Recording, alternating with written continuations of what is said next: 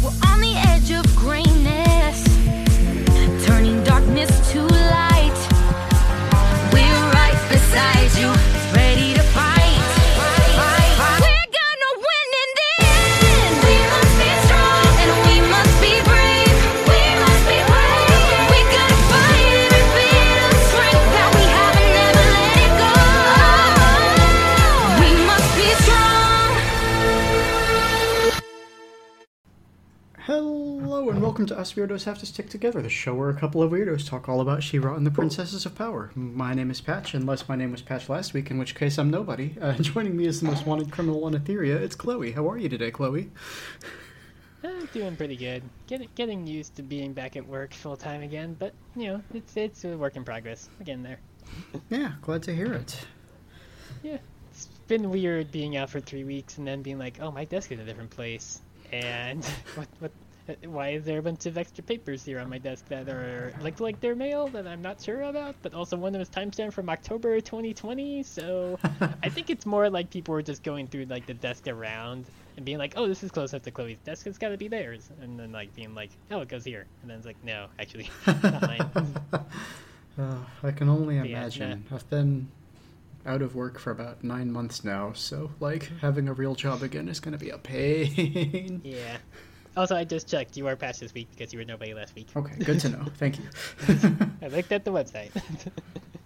Literally had to boot up the Twitter account just to look at that because I did not remember the URL off the top of my head. Yeah. I mean, they're pretty interchangeable, but I try to alternate weeks just for the sake of the show, you know what I mean? Yeah. I mean, you're like accredited in the podcast as both names, so it makes sense to switch. Or to rather just at least use the one that you feel comfortable with at a moment's notice. Yeah, like, that's the whole thing with my name situation, is that I don't like one more than the other, you know? They're both me, so that's why I have two names, it's why I switch off. Yeah. It just, for the sake of the show, I find it most convenient to continue switch-offing, because, like, if I just pick one all the time, that's weird. Yeah, that's fair. And I know that may seem strange to our single-named listeners, but I don't really care, because that's how I do things. Hey, names can be whatever you want. You can have as many of them as you want. Exactly. Yeah, I don't know. That's quite an adjustment getting back to work. Has anybody commented yet? I know, but also I feel like nobody's really gonna be like, Chloe, I can't help but notice that you're boobing a lot more compared to beforehand.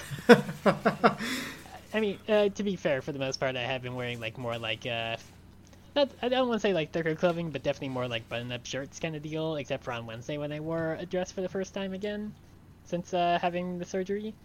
So it's like, I don't think...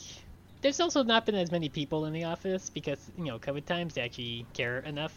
You know, most people that are actually there don't wear masks, but I digress. But, I mean, I feel like it's like something that it's like probably like people are like, oh yeah, Chloe seems, I think I realize what surgery Chloe had, but they're not going to say anything because, like, I feel like that's being pretty rude to, like, directly tell a person like, yes, you got tits, huh? But at the same time, if somebody were to go up to me and say, so you got tits, huh? I feel like I would just laugh and be like, yep. Yeah, I know that feeling. Yeah, just being like the more like I guess the directness of it, like as opposed to like kind of being quiet about it. So it's like, oh, so I kind of noticed what surgery you got there, and it's like, yeah, huh? Compared to like, so boobs, huh? And it's like, yeah, boobs. Yep. Listen, I wish people had just done that at my last job. I go. Yeah. Good 6 to 8 months of people just talking about me behind my back and wondering what was up with my whole boob situation, and nobody ever bothered to, like, just say something. Like, or do like any amount of research or like consider it like, oh, maybe they're a trans person. Well, no, I mean, I'm glad that they didn't do that. The boss at that job was not a good. I would not have been safe as an. Yeah. True. Fair. Yeah. Yep. Yeah. No. It's like, I mean, I don't really like. It's not like I've like really like hidden any part of my presentation at my job. I mean, like my like chat program, like the icon is really just like it's the combination of the non-binary and trans flags. So it's like I feel like at the least people that like contact me on there probably notice the white, pink, and no, not yeah, the white, pink, and blue, and be like, okay, I think I've recognized that flag somewhere at the least, or be like, oh, okay, I know what that one is, because like, I mean, my email signature also says like Chloe, they, she on it, so it's like, I feel like most people will probably at the least like can figure out 2 and 2 and be like, oh, Chloe's queer of some flavor, even if they don't know the non-binary flag. And like, I mean, the two people, like my two coworkers that were like training me initially, like I did bring up both of them. That's like, oh yeah, like it's been a process coming out and everything. So like they know at the least, but like I feel like most of the people in the office don't as much, or at the least haven't been as keyed in, but also they're not on our team as much. So it's like, you know, it's more like people on like different like insurance claims teams or whatnot, or like the tech guys and the maintenance guys, and it's like, yeah, they know my name. I know some of their names. kind of forget a lot of the tech guys' names, unfortunately, because like I don't really know as much of what people do there besides my own little team and like one person basically. Like I know Walter's name and that's it. But yeah, no, it's like, you know, obviously nobody's really gonna point out like, yep, you got tits, huh? And it's like, yes, I have tits. That is typically what the thing of like what femme presenting people tend to have. Yes. Yeah, I don't know if people know the flags, if I'm honest. Like, I feel like people. I feel like with all the bullshit about trans people going around, with a bunch of people trying to take away our rights and access to HRT, I feel like most people probably at least recognize that flag. Maybe they don't know that it's a trans one like just seeing it, but they might like recognize that. It's like, oh, I know that that's like a queer flag of some sort. Well, I don't think that's necessarily true because, so you know I used to sell chainmail, right? I got multiple comments on my Etsy page on stuff that was like, I don't know, a trans flag bracelet that would be like, that's such a pretty design. I was going to buy one, but then I saw that you had listed it as a trans pride flag, and so I can't get it because I didn't know that's what it was. I just like the design. And it's to the degree that I've been advised multiple times to stop advertising them as queer materials and just suggest that people who know the flags will know what they are. You're just hiding queer pride upon cishet people who are very clueless. Yeah. Just be like, yes, the force femming has begun. Kind of deal. So you're just maniacally rubbing your hands together like you're fucking Dr. Evil or something. But yeah, I mean, not even that. I had that on a rainbow bracelet once. And also, like, you feel like most people would at least notice, like, the rainbow flag or the progress flag, because, like, that's more the common ones, but, like, that's not. I mean, I literally did type into Google how many Americans know what the trans flag is, and I didn't actually come up with any results of, like, what, like, percentage of people know what it is. Yeah, I don't know how you would even measure that, so that might be a difficult statistic to get. Yeah. I don't know. I guess... I mean, it's like more. I guess the basis of what I can think of is that like of other like queer people I've talked to, like they know, obviously they know the trans one, but like not as many people know the non-binary one. I mean, it's like it's even cases where I'm like, yes, I know the colors of the ace and arrow and like demisexual and romantic ones, but I also couldn't tell you their orientation necessarily. But also, I don't have those flags in my room. It's the thing. I mean, I have the non-binary and the trans one, so I know those patterns because I've seen these flags for months now. Yeah. I don't know. I think I wound up learning a lot more flags than people tend to just because I make so many for my chainmail business, but, like, you know, there's a bunch of them, is the thing. There are a lot, and people keep making variants of other ones, and like other, just in general, like new ones of like, yeah, this is the one for like, I don't know, sapphic people kind of deal. Yeah. Yep. I tell you this much, I don't do the one with the Labrys. That is really hard to make in chainmail. Yeah, I'd imagine. I mean, considering how often you've said of like how much time and effort goes into just making like one thing of chainmail that you usually make. I mean, it depends on what it is, right? If I'm doing one of my, I call them the $20 bracelets because that's how much I sell them for. That takes me about an hour to make, so that's not a huge deal. But that also doesn't allow for designs like the Labrys or the paw print for the bear flag or that sort of thing. Yeah. I mean, it's just, limited by real estate, obviously. Yeah, Makes exactly. Yeah. Well, yeah, so that's... I don't remember how we got onto my chainmail business, but I'm still up for... my Etsy store is closed, but DM me, I'll hit you up. I mean, we were talking about flags, and that just came to... Like, That's right, a lot of people not noticing that they're pride flags that you sell a lot of them as, even though they notice the naming. My brain pills are wearing off, so...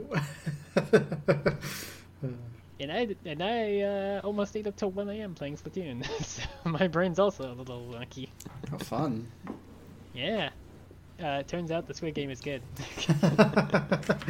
Glad to hear Who would it. have thunk it? It being the third in an installment of a series that mostly has really not changed, aside from being a little bit more, better design in most ways, because, hey, turns out when you get rid of the specials that make you invulnerable for a time, it's a better game.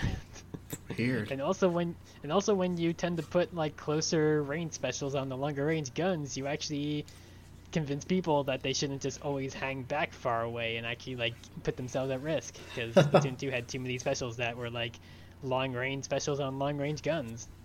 I used one in particular. I used one that was a kind of mid to long range gun that had the ink storm, which is a big rain cloud that just rains in a direction that you throw it. So it's I don't need to get close to people really to actually deal with this stuff. But they changed it up a lot, where it's that same gun now has a close range it's kind of hard to describe. It's called the Wave Breaker. It's basically a little it puts out an AoE around it that does a marking system where it can it basically highlights where people are on the map that it hits, and it also does some damage to them. Mm-hmm. And it lasts maybe 3 or 4 smacks of the pulse and everything before it goes away. But so it's you gotta get close to people to actually have that be useful, compared to just throwing it somewhere and having it do jack shit.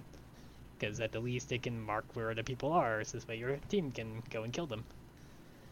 So yeah, they've done a lot to make it just a little bit more better and more functional. It's I don't want to say it's a lazy version, because it doesn't have as much new stuff compared to Splatoon 2, especially going from 1 to 2. But it's I don't know, it's been long enough since Splatoon 2 that I feel they can get away with it, because it's already been 5 years. Mm-hmm. That is And, quite a break. Yeah, and Splatoon 2's updates and stuff ended at least 2 years ago, so it's it's plenty of time. And also turns out people like fucking Splatoon because it's already the broke a lot of records in terms of best launch weekend for Switch games, even compared to Animal Crossing. So it's what the fuck. People like Splatoon a lot. It turns out, especially in Japan, people like a shooter of all things in Japan. Yeah, but it's Squids though. Yeah, to be fair, it is the colorful 90s ass Nickelodeon shooter with weird squid people and octo people. Yeah, Set in an apocalypse. that's the thing that's always been I've never been into Splatoon, right? That's not a game that I can play, because, at least partly because I don't like playing games with other people. But the brightness, the colorfulness is always something that's been attractive to me as a property. You just don't see that in a lot of games these days, and I miss it. Yeah, yeah, especially when the first Splatoon got announced at E3 2014. It's that was in peak brown and gray military shooters time. Absolutely, yes. And then for Nintendo to be hey, check out this fucking Nickelodeon games and sports ass shooter from Nintendo for your squids. And it's what the fuck? Yeah, it's weird. It's a very strange game. I was talking to one of my roommates about it, just being oh yeah, it's I've just been playing a lot of it, and just getting into just being sounding like a fucking maniac, being oh yeah, and there's fucking swords that are made out of windshield wipers in this game, and it's that's the thing. It's one of the new weapon classes they put in it. It's weird. It's a very strange game. Especially to come out of Nintendo, who usually plays things very safely when it comes to a lot of their series in general of stuff they put out, where it's you don't see them take as many weird bonkers risks in terms of making stuff, because their last weird bonkers risk was ARMS, and ARMS went nowhere. Neat idea, but yeah, didn't last very long. Yeah, But, I mean, like, but, for them to I be mean, like, they yeah, did it, because like, though. yeah, but it's like, I mean, before Splatoon, it had been like, I think the last time they had done like a new series was Animal Crossing, like ages ago, before Splatoon. So it's like it had been a long time, and for them to come out and be like, yeah, we're making an online shooter as our next new property, it's like, what the fuck? And it's on the Wii U, and it's somehow sold already like 5 million copies total on its lifetime on the Wii U, of all things. It's like, okay, people like that apparently enough to get. I mean, I liked the idea of it enough to buy a Wii U specifically for Splatoon. Oh, goodness. So, yeah, I bought a Wii U in May of 2015, like a year and a half before they killed the Wii U. Literally, it was like that following October when they showed up the Switch announcement trailer, and I was like, well, I guess I'm gonna go ahead and get rid of my Wii U when it's still worth something to put towards the Switch, I guess, because, yeah. I mean, to be fair, I didn't have a lot of Wii U games. Like, I had Smash and Mario Kart and Mario 3D World, which, you know, all either got ported or got sequels on Switch anyway. So it's like, I mean, yeah. Yeah, Yeah. I won't lie, I really liked the Wii U, but it's hard to retroactively justify the purchase, you know what I mean? Yeah, I mean, like, there's like 2 or 3 Wii U games that haven't gotten like ports or like sequels on Switch at this point. I mean, technically you can count Mario Maker 1 and Splatoon 1, but like they made sequels to those. They're not gonna port the originals over at this point, obviously. But it's like, it's really like Xenoblade X and like, I think that shitty like Devil's Third game are like the only 2 Switch games that Wii U games that haven't been ported over to Switch. But it's like, Xenoblade X is a weird one, I guess, because it's like, it's technically part of the Xenoblade trilogy, but also not, because it's like a separate thing, like on a different, entirely like different world with different canon and stuff. But like, kind of, I guess, tied it together a little bit, especially with the DLC for Xenoblade 2, because like, you could have like the main character of that game join your group as a Blade. And like, the weirdest fucking thing, especially, is like 3 Xenoblade games, all of them except for the first one, using the term Blade in some regard, because like Blade and X is like the organization you're a part of to like help like explore the new planet that you're on. I don't want to say colonize. People are already there. You don't do colonization in that game. You're just basically, you're literally escaping Earth that got blown up by aliens. You're not doing a colonization. You're literally like, we need to just make sure that any bit of humanity doesn't die, kind of deal. And in 2, like, the blades are like the living weapon people, and in 3, the blades are like the weapons that they can summon themselves. So it's like, you can't just keep using the same term without them all being connected in some regard, right? It's like, I don't know, maybe the DLC for 3 ties into the Xenoblade X of all things. Who knows? We're not sure. But also, like, Xenoblade X is like a weirder installment in it, because like, you don't really have like well, you have like the main like supporting character, Elma, who's like basically the main character, but your character is like a like character that you design from the ground up. Like, you determine like their appearance, and they never say anything, so they don't really have much to do in the story. And also, like, it's kind of like a weird, like, something like a mixture of like a like normal traditional JRPG with like a party, but also with like weird like Monster Hunter kind of stuff of like you can join up with other people with the character you create and team up. Is like a weird like multiplayer thing. It's the weirdest one of those games, because it's not like the rest, I guess. And that might be why they haven't brought it over as much, because I don't think it did very well, but also it was on the Wii U, so it didn't have a chance to do well. Yeah, that's... You know, when I bought my Wii U, I got it at launch.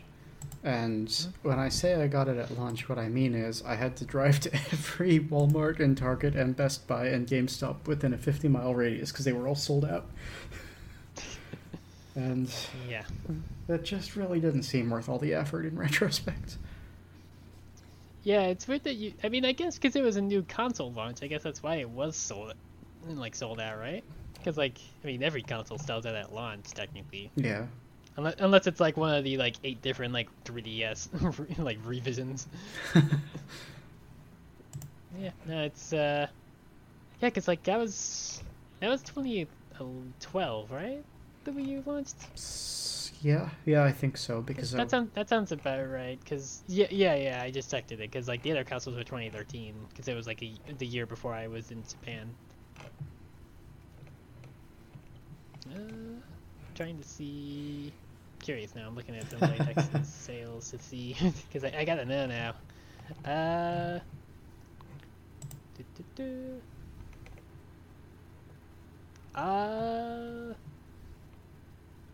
It doesn't say anything about like long-term sales. It's just showing like by the end of December it had sold like 200,000 physical copies. That's not good.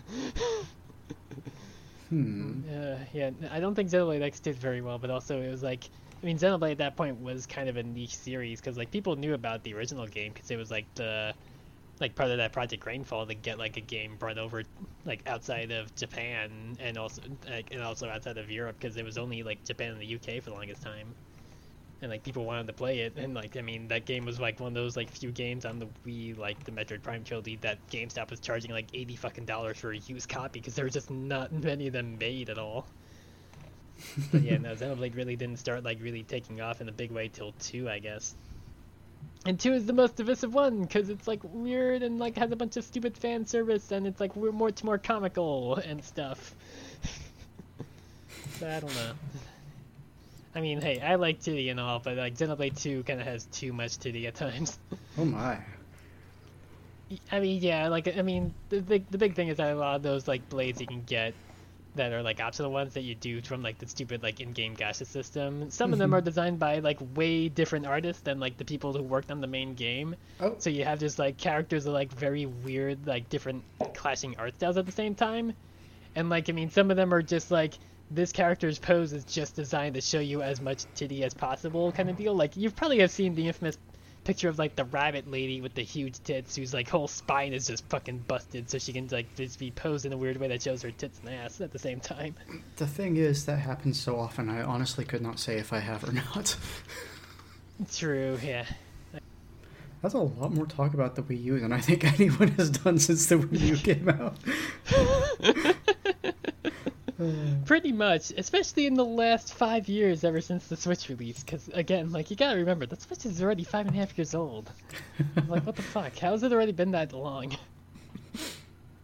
They don't seem like they're stopping with it, thankfully, because I don't want to have to get another console because I only had to replace the Switch like 2.5 years ago when my old one died, or rather had that like weird heating problem that I had to replace it because the fucking repair center was closed because of COVID. Right. It made sense, and parts were not anywhere at all. Like I did also try like 6 different fans to get it to work, but it's like it seemed like it was more of like a like inner hardware failure that was causing the fan to not kick on rather than the fan itself. But it's like, yeah, no, nothing I could figure out could do it, and then like eventually I was just like, I guess I just have to go to eBay and hope that I can find not as bad of an offer on a new Switch, and I had to pay a $200 fucking markup on the Switch during the. Look, this was like weeks after Animal Crossing released, so I was like, I have like easily like over $1,000 of video games purchased onto this account on the Switch. It's like I can't just let this thing just sit here as a brick and do nothing. That was half my stimulus check. Wow. There was that too. There was that at least. It was like, well, technically, I guess the stimulus check was like 12,000 to like 1,200, I think, in America at the time. So it's like, well, it was like, that was like basically half of it, and Ali's final vet visit and cremation were the other half. Because that also happened like like 2 days after the new Switch arrived. It was like that's when Ali's stuff really started going off and had to put him to sleep. I see. Bummer. Yeah. Yeah. Pet death sucks. Would not recommend. Well, yeah, I think unmooring your pets from physical time is probably the best way to do that, so. Yep.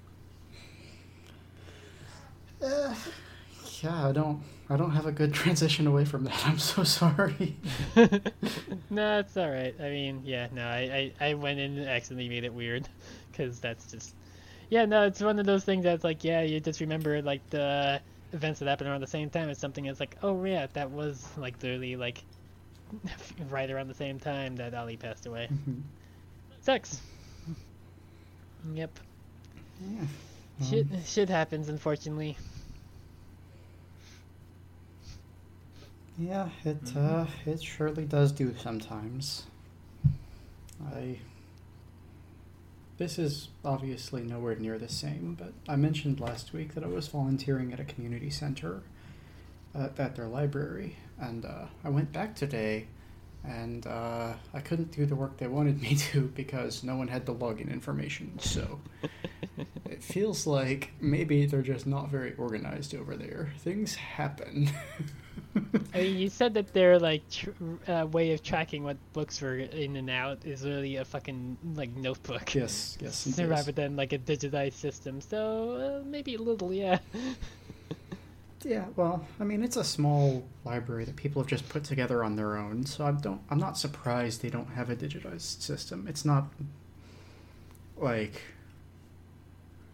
I wouldn't expect most people to have that, you know what I mean? But that's the work I'm supposed to be doing for them, except they already made their account and they can't tell me how to get into it. Yeah, I guess there's that. So, yeah, it is what it is. I managed to get in contact with the person who designed the thing in the first place, so, well, hopefully next week I'll actually get some work done. Here's hoping. But yeah, that's pretty much everything I did this week, unless you want to talk about playing Infamous 2, which I have been doing. You already shared in that chat the not great racist stereotype of a character. Yeah. Which 2009, I think, in that game's case, right? Or 2011? 2011, I think, for the sequel. It's really frustrating because just about everything about the game is better in every way, except because this game actually has some writing in it, there's room for them to be racist. Mm-hmm. In the first game, that wasn't really there, just because there was the writing wasn't in depth enough for it to be racist. It was just like run in a straight line and shoot a bunch of dudes. Yeah, it's that early like 2010s kind of thing where it's like, I mean, like, hey, a year after this game released, you have Bioshock Infinite with the very not great portrayal of a bunch of people in that game a lot of the time. Yeah. That is to say, like, basically all the time, because it's like, I mean, like, the actual, like, main, like, person of color in that game literally exists just to be killed by the female lead to advance her story. Mm-hmm. Yay! Super! The worst part of it, in my humble opinion, is that this character, the racist depiction character, is extremely in the right most of the time. You know what I mean? It's very much the Marvel disease. Everything she says is right. She says, don't give the cops weapons. She says, don't turn them loose on the city. And then she says... Which is true, yes. Which is true, yes. And then she says, let's burn a bunch of civilians to death instead. No. Exactly, right? You lost me, lady. I'm with you on the pro-police stuff, but not with the burning people. Yeah, it's just so support the troops mentality, you know what I mean? Yeah, it's kind of like how, like, for a bit here I've been, like, being like, I could play that Marvel Spider-Man game again from 2018 because it's on PC now, but at the same time it's like, oh, I really hope there's a mod out there that gets rid of all the propaganda bullshit in it. or like, even if it's just, like, reskinning them to just be, like, normal people you help, rather than cops. Yeah. I don't know how propaganda Miles Morales is, but I think that's not on PC just yet. I think that comes out on PC in December, I want to say. I've been curious to play that just because I like Miles as a character. I don't remember there being a lot of cops in Miles Morales, but I think, like, the main difference that I recall, at the very least, is that in the original Spider-Man game, you're, like, required... Well, not required, but one of the main things on the map is to set up a surveillance network for the police in order to get the map. Yeah, I remember that, yeah. Yeah, and Miles Morales does not have that. His superheroing happens through an app that he made, so... That's a lot better. Yeah. Yeah. And it's cool. He programmed his own superhero app. Yeah. But yeah, no, I'm more curious to play that one just because I haven't actually played it because, like, I mean, it was only ever on, like, the Sony consoles up till now. Basically, yeah. I mean, like, it's only been 2 years, but still. Listen, But it's like, yeah, I'm more curious to play that because I just haven't played it at all. I got a PS5 and there are like 3 PS5 games. I had to play it. Yeah, that's kind of still a problem. It's like, what are the other games that you've actually like? What are the PS5 like games that you actually have for PS5? I guess.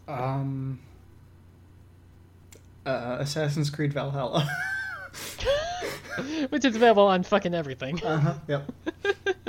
Yeah, no, it's like I like for the longest time I was doing the fucking stupid crazy bullshit around the time the PS5 launched, trying to find one and like the stupid fucking Sony raffles and everything of like being able to actually have a chance to buy one.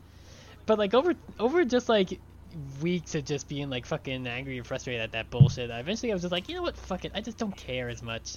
Because like the only thing I was gonna play on it at that point was gonna be the Demon Souls remake, and even then it's like the Demon Souls remake didn't look that interesting, and, you know, because like I mean it was part of the port job of them like kind of like taking away a lot of like the fog and other stuff of it that actually like really made Demon Souls interesting. Yeah. Really, I know the fog was a limitation at the time because it was PS3. I understand that, but it's like a lot of that. It's just like a lot of the stuff of like just like their UI designs are just being so like boring and everything in that too. Eventually, just like time made me just be frustrated with trying to find a PS5, and also I mean Elden Ring's out now. I'm sure trying to go back to Demon Souls would be just hard anyway. So it's like, I mean, yeah, I'm sure. I don't know if even going back to Dark Souls would be something that would be that easy these days, considering that it's like, yeah, Elden Ring exists. You have a fucking dedicated jump button in Elden Ring compared to Dark Souls. Like, it's so different already just based on that. Not having to sprint and then pressing the sprint button again to jump in a Souls game. But yeah, no, it's like, I mean, when it also comes down to it, it's like I'm also just not as interested in Sony's like output. Like I played that first Horizon game. I'm not really curious to play the second because like I played it more because it's like, oh, this seemed like interesting, and then like by like about the halfway point I was like, I'm just gonna shotgun the story and just be done with this. I'm not as interested in the side stuff because there's just a bit too much of it. Yeah, you made it further than I did. Yeah, I guess there's that. But like I mean, I also don't care as much to play Ratchet and Clank, but that's also because, like, again, like, Insomniac is actually not the best studio. Obviously, I know they also did the Spider-Man games, but, like, I don't know. Ratchet and Clank is also just a franchise that it's like, yeah, it's kind of, you'd only really play it once. I don't see there's, like, as much of appeal to play the games again, I guess. And also, those games are, like, 8 or 10 hours long. So, I don't know. I guess I'm just not interested in that, too. But then I'm, like, kind of sitting here being like, what else do they have? I know they have the new God of War coming out in like 2 months, but I also didn't care much for like like Dad of Boy was the most interested I was in God of War because I never played any other games because I just didn't give a shit about the like over the top brutal like hack and slash stuff of the old games. But I also only ever got halfway through that before I was like, I feel like I'm done. You tell me Kratos is like this immortal super guy, and meanwhile he dies in 2 hits. I don't buy it as much. But yeah, no, I don't know. They seem like they're in like just a weird position because I feel like they just don't have like they don't have like their mascot, I guess, anymore is the thing. Like, cause, like Microsoft still has Master Chief as much as like Halo Infinite doesn't seem like it's in a great position at the moment, and Nintendo has Mario, but it's like, what's Sony's face of that? Cole McGrath. Shut up. Cole McGrath is not a character.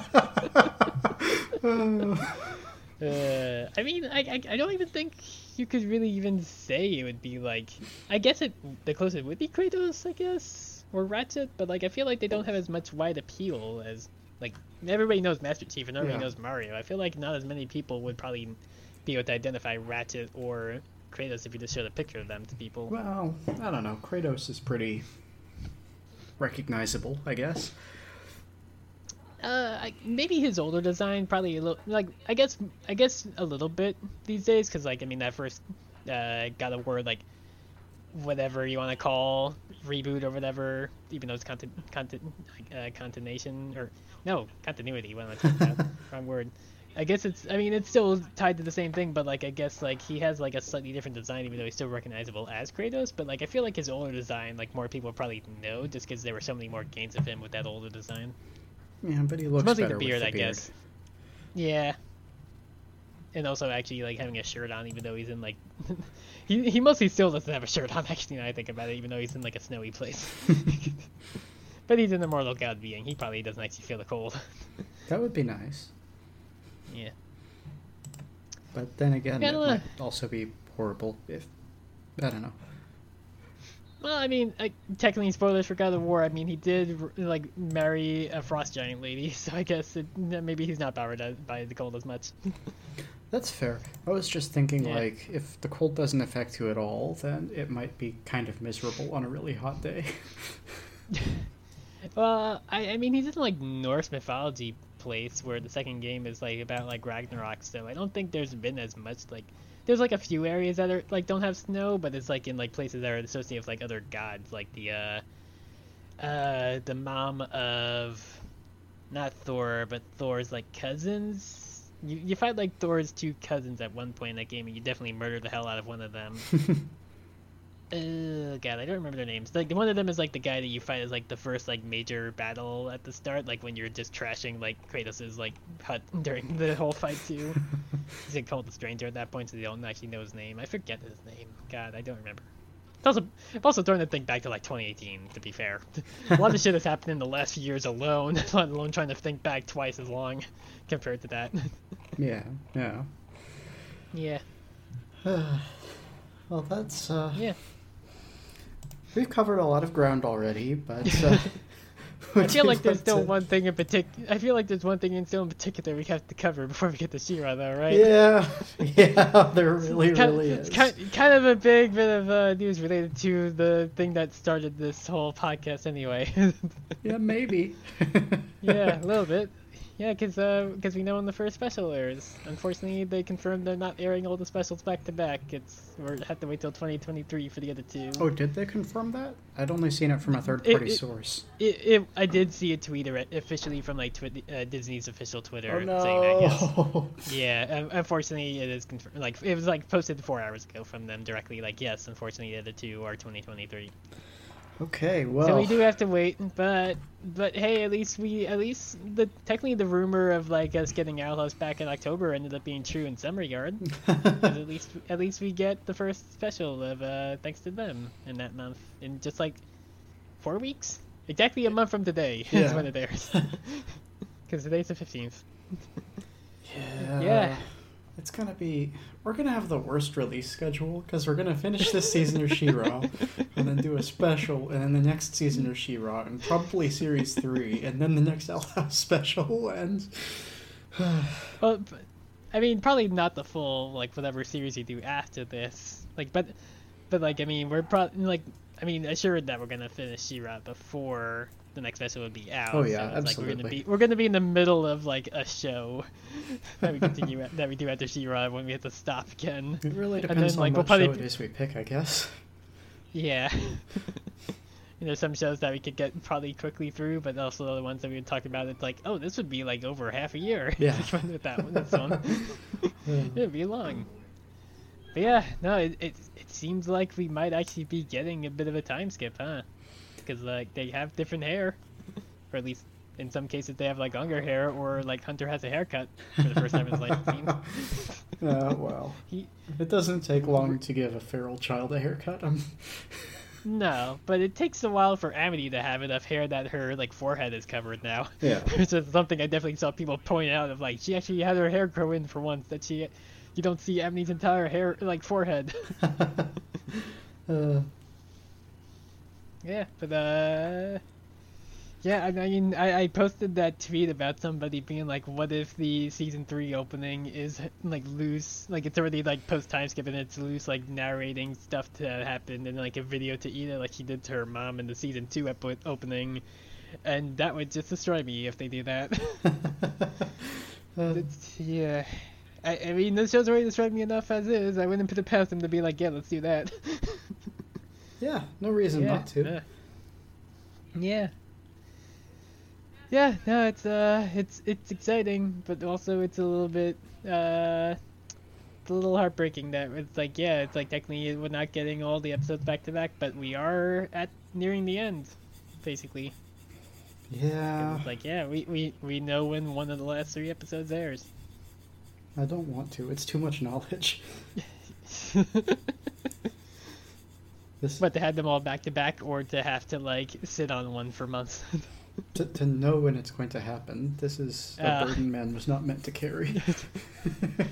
Would it have been better or worse if Dana just dropped it on like a day and just been like, "Hey, by the way, that's out there now." Yes, go that watch would it." be perfect. I would love that.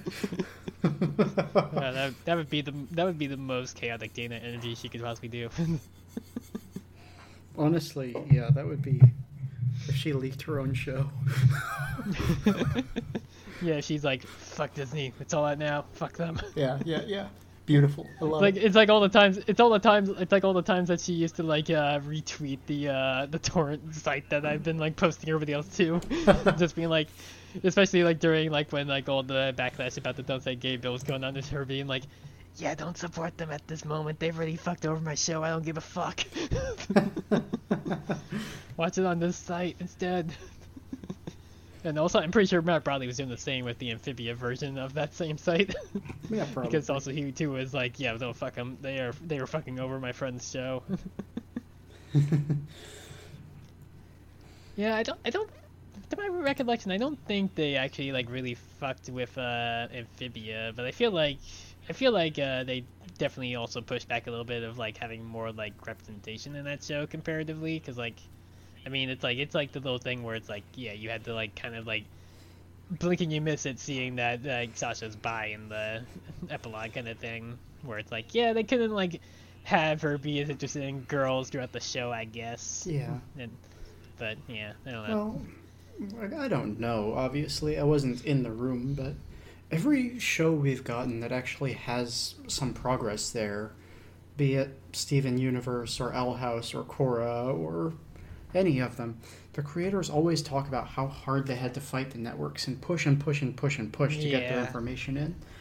And so I kind of just wonder if maybe they just didn't have that for Amphibia. You know, if no one was fighting, then maybe it just didn't make it in.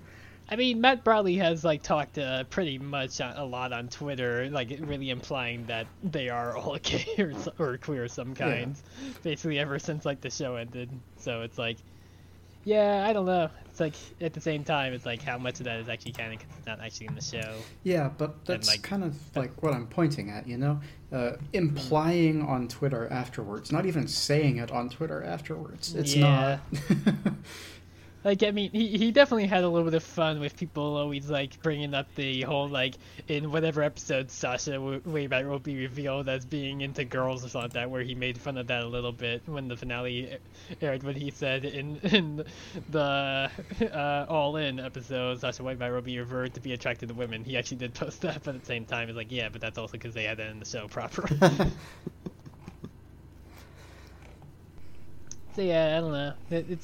It's always that like thing of like, well, how much of it is actually like canon because it's not in the context of the show compared to what's actually in the show. Yeah, exactly. It's like I think back to like the time when Dana said that Rain is transmasc, but it's like, yeah, but they don't have to say that in the show, but like it's not in the show. I don't want them to say it in the show. Yeah, so it's like we really can't like fully like say that they are, considering that like it's not in the show compared to what the show creator is saying. So it's that weird middle ground of like, can we or can't we kind of situation where it's like, I don't think Disney will ever let them actually have a character say they're trans in any of their shows ever, despite how much they actually are starting to like at least like give a bit of wiggle room. But I feel like they don't go that far because it's still Disney. It will happen eventually. I'm sure it will, but it's gonna be a fight. Yeah. It's gonna take a bunch of creators like Dana really fighting tooth and fucking nail for years still, I feel like, before they can do that. Yeah, that's... I mean, you think back to like how much Rebecca Sugar had to fight to let Ruby and Sapphire kiss on screen in Steven Universe, to the point where that actually got the show like preemptively like canceled / rushed to the ending kind of deal. Because I mean, like they literally go from that to, all right, time to deal with the diamonds, I guess. Yeah. Yeah, and then like, hey, at least they got to like at least like broaden out a little bit with Steven Universe Future. But like, I mean, Steven Universe Future is more like, well, how's Steven dealing with the fact that he was literally having to fight an intergalactic war when he was 12? Turns out, not great. Not great long term when you have to do that. Yeah, that show makes me cry a lot too. Yep, he's a sad poor boy. Well, yeah, it's on the list, and I won't comment on what we do next.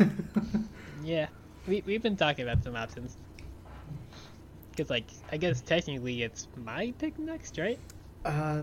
Yeah, I mean, She-Ra was kind of my thing, so... Yeah, it's kind of a weird middle ground, because, like, we both agreed upon Owl House first, and then we both agreed on She-Ra second, so it's, like, it's strange, but also at the same time, it's, like, more, like, I know that you're the one that came up with the idea of, like, fielding Owl House first, and, like, it was also kind of more me being like, fuck yeah, let's do that. And, like, viewers, like, I was definitely more being like, oh, I never actually finished watching She-Ra entirely, so it's like, when you presented that idea, but it's like, it feels like it was, like, more, like, yeah, universally agreed upon, which obviously we would do that anyway with any show we watch, because we don't want it to be, like, one person. I absolutely don't want to watch, I'm going to say something, but... It's like early on I feel the idea of us watching the Mega Man Battle Network anime and you're just like, nah. Or like Gundam when you're just not into Gundam either. But also like none of them are gay. Yeah, that's the problem. there might be gay in the next one, but also it stars a female character, so that's already at least something different for Gundam because they don't star female characters or let female characters ever fucking do anything in Gundam. Besides be fawning over the main dude regardless of their age all the time. So how fun. Yeah, I don't know. Yeah, Gundam doesn't have a great track record with female characters doing shit. Unfortunately. Yeah, I don't know. My point is, I was very much the She-Ra defender, so whatever we do next, I think will probably be more of a your pick, if that makes sense. Yeah. But obviously we're not going to just be like, oh, I want to do this, even if you hate it. Yeah. It would make the show difficult if one of us just hated it so much. Yeah, pretty much. Make it a little difficult. I could see us continuing if one of us, like, disliked something, but if we actually hated it, that would be... Yeah, it's like how, like, you know, like, we've been talking about it at times just with, like, Steph and She-Ra, where it's like, we haven't, like, gone as much into, like, talking about the episodes as much when we're done, I feel like, with She-Ra, but also there's just, like, kinda less, I feel like, and like part of that is because She-Ra is like designed as like more of a like younger audience kind of show, I guess, than like it's weird to think about that being like a younger show than Owl House in a sense, considering that the characters in Owl House are younger, but at the same time the shit that pops off in like Owl House is way crazier than She-Ra. Well, I'm gonna be real here. She-Ra, as much as I love this show, She-Ra to me is the last two seasons. Like starting today, we are in the She-Ra that I want to be watching. I mean, yeah, like so much when we were in season 2, we were like, yeah, it's an episode where Frost is being too overeager. Yep. What else happens then? Not much else. Yeah, it's like once they like really got into the Crimson Waste in season 3, it's like okay, things are starting to pick up. There's shit about like the end times that this portal turns on, but it's like it's like it definitely feels like it's like ramping up more again in these few. Yeah, absolutely. Especially that we actually had a character die, actually. Which, again, we didn't dwell on that as much as being like, yeah, Angela's dead, rip. But at the same time, we were both like, yeah, but also she kind of sucked. Like, yeah, it's sad, but also she kind of sucked and just sat around on her ass the last 3 seasons anyway. Yeah, but I think that was a cool move, though. Because, like, Justin... So Angela can't do much because our main characters are the teenagers, and if Angela interferes, then that causes problems for the audience. Yeah, if she gets involved, not only is she taking the spotlight away from them, but she's also managing to get things done right because she's way more powerful and smarter. Exactly. So I think killing her off was a great move. Yeah, like Glimmer herself lampshades in this first episode that they're terrible at quests, and it's like, yes, you are right, Glimmer. Y'all are bad at this stuff all the time. Yeah. We should probably get into it. It's been almost 50 minutes, That's right? true. It's late. Let's get started. It's late. We talked a lot about the Sony and Splatoon and stuff. Like I said at the Weird top, that we my brain pills are wearing off. Yeah, weird that I was like, oh, we're going to talk about the poster and the announcement way more than anything, and then it turns out we talked about Sony more than anything, actually. Yeah, well, I mean, we've got We're gonna talk about Owl House more. No We worries talked, there. we talked about the Wii U more than the MLF Season 3 stuff. Well, it's just a poster. We don't even have a trailer yet. There's only so much you can pull out of a poster. Well, I don't think we're gonna get a trailer because like we got like a like slight trailer for Season 2A where it was like really quick shots of like some stuff. Like we saw like the Lumini handhold in it, but like no context for it. But we didn't get one for Season 2B. I don't think we get a Season 3 trailer at all. Ooh, interesting. I think we do. Yeah, 'cause, I like, think we have to because since there was a break, people aren't going to know it's airing if they don't have trailers. There might be a trailer that's just like a whole like, hey, Owl House continues on this day, but doesn't actually show anything from the episodes. Because I feel like showing anything would not only potentially be spoilers for people who aren't current, but also I feel like show a bit too much of like where we're at, which the poster itself already kind of shows that, I guess. So if like, yeah, they have different hair designs because it implies that time has passed, but we're not sure how much time.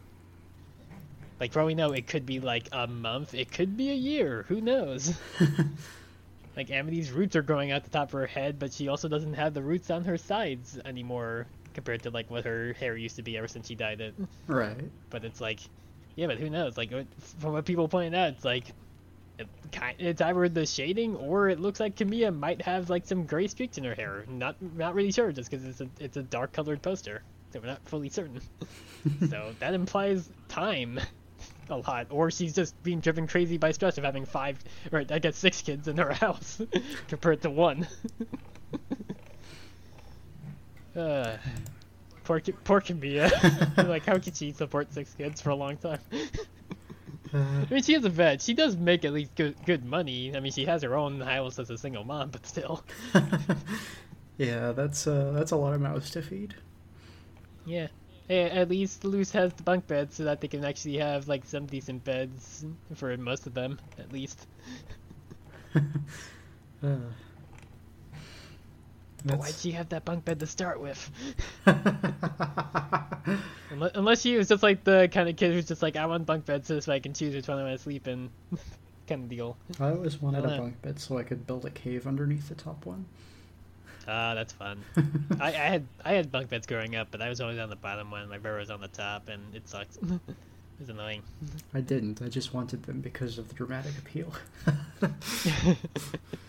Yeah, I mean it's the same appeal of like making like a pillow fort with blankets and stuff when you're a kid. Yeah. You want to have your cool fort that's like on the couch and like being held up by a chair on the other end and has some pillows and stuff. Okay. Yeah, it's much like how I want like one of those like ferret or chinchilla like hammocks, but sized up for a human, but not like a normal ass hammock. I want like more like the kind that's actually like the soft fluffy ones that they can have that they can burrow into, but as an adult, because I just want to live like a little rat at times, I guess. Okay. I actually am going to start now though, because okay. like we're all over the place. We got to She-Ra and then we bounced back off of it. So yeah. 55 minutes into our recording. I mean, we were even like originally when we were like, oh, we should start, and meanwhile I had my recording going for like 10 minutes to start again because we had not actually started. Okay. So, my episode today is Season 4, Episode 1, The Coronation. And we open in Glimmer's bedroom as she gets ready for a new day. Her hair is different, she's got a new outfit, her character model is updated for the new season. Huzzah! Yeah, she actually also has that in the intro, and Angela is replaced by Mara. Yeah. It's a hologram of Mara. Yeah, they sure did get rid of her quick, huh? We're finding out still she's not dead. She's just gone. She's just trapped in between dimensions. She's not dead. At least we don't know if she's already starved to death or something. I guess that brings up the better question of like, is like being trapped between between dimensions, is that like a timeless prison? Like, do you actually still like age and get hungry and stuff in there, or do you just like, is time and your body like physically frozen or something where you don't actually get hungry and age? We will never know. She is effectively for real dead. Fun. I mean, they treat it like that. They're definitely like, oh yeah, no, she's toast. Yeah, absolutely. It was like, technically no, she's just stuck somewhere and can't get out. If you really tried hard, I'm sure Entrapta could actually figure out a way to get her out. If enough time, probably. Maybe. Yeah, so Castaspella bursts into the room and says that Glimmer is needed in the war room immediately. So they just book it through the halls, with guards scattering everywhere. And at the war room, they meet Adora and Bo, who remind Glimmer that whatever she decides, that they'll be there for her. But she has to make a decision now. And she picks a cake to be served at the coronation. Everyone laughs about how seriously they took this, but Glimmer is not on board very much with this, understandably. I feel like this is partly why the rebellion has failed to stop the Horde for over 30 years, because they're just fucking about with stuff like this sometimes. Yeah, honestly. It's like you don't have to make this as much of a big deal as it is for the coronation. It's like, you could be putting the effort and time and money into doing this to putting into your war effort. Yeah, like, this is the only time we've really seen the rebellion serious about anything. True, I guess, yeah. Because every other time the rebellion has had to do something, it's always just been, send the kids, don't worry about it. And here we've got all the guards and Castaspella and all trying to get this organized. It's like... Yeah, like, they have, like, I guess, is Castaspella at this point, like, the head sorcerer? Yeah, she's like, the leader, or the... Right, yeah. The I don't know what to call it. Yeah, because the previous, like, head sorcerer definitely got, like, turned into, like, interdimensional, like, goop or whatever by Shadow Weaver in that flashback. Well, sure, but that was like 20 years ago, so I assume there's been a couple in the interim. Probably, yeah. Yeah, but, like, yeah, it's just like they're just putting so much fucking effort into this, and like stuff like Princess Prom, where it's like, if you put in nearly this much effort, maybe you would have to stop Tordok ages ago. Because the Horde also seems pretty incompetent at times, depending. Yeah, sure indeed. Geez, now I'm just trying to remember that wizard guy's name. It doesn't matter. I don't even think we bothered to like get down his name for like voice actor stuff in that episode, because he's just fucking dead in that same episode and doesn't matter. Nope, it's too late. I went down the rabbit hole. I'm not adding his voice actor to the trivia. You can't make me. I thought you already did him. I don't think I did. Norwin. That was the Norwin, yeah. I'm pretty sure I remember. I do not remember typing the name Norwin in my notes. Okay, well. Because you covered that episode, so I'm pretty sure I did not write that name at all, so I don't think I recovered his voice actor. Fair enough. Yeah. So after the credits, Glimmer's just kind of standing at the window monologuing at herself, but Bo and Adora are behind her, so it's weird. She's clearly talking to herself, but they're responding to her. And she's just talking about how she never thought this day would really ever come, and she didn't think she'd ever be queen, and that Queen Glimmer is weird to say anyway, and they say that they'll be there for her, but Casta appears and drags her away to meet some guests who are already arriving. Adora is frustrated because she thinks that this should be a perfect day for Glimmer because it's her dang coronation, dang it, and it isn't fair that she's stuck thinking about her dead mom. So... Trapped mom, technically not dead. Is that the episode title, technically not dead? I guess we'll see based on whatever else we cover. Yeah. But yeah, I think maybe Adora just doesn't get how mourning works, because her move here is to decide that they should keep Glimmer from ever thinking about her mom again. And this is effectively Glimmer's mom is dead party, and she just does not get that. So it really is in a lot of ways. I mean, it's like, we don't get the context for like how much time between season 3 and now has passed, but probably not very long, right? Yeah, I mean, a coronation, I don't know. It would depend on the country, but traditionally it happens pretty fast, within like 3 to 5 days. Charles has already been king, huh? Well, I mean, kind of. He hasn't had his coronation yet, so... Yeah, but they basically have just already declared him king, even if he's not technically crowned. Yeah, yet, basically.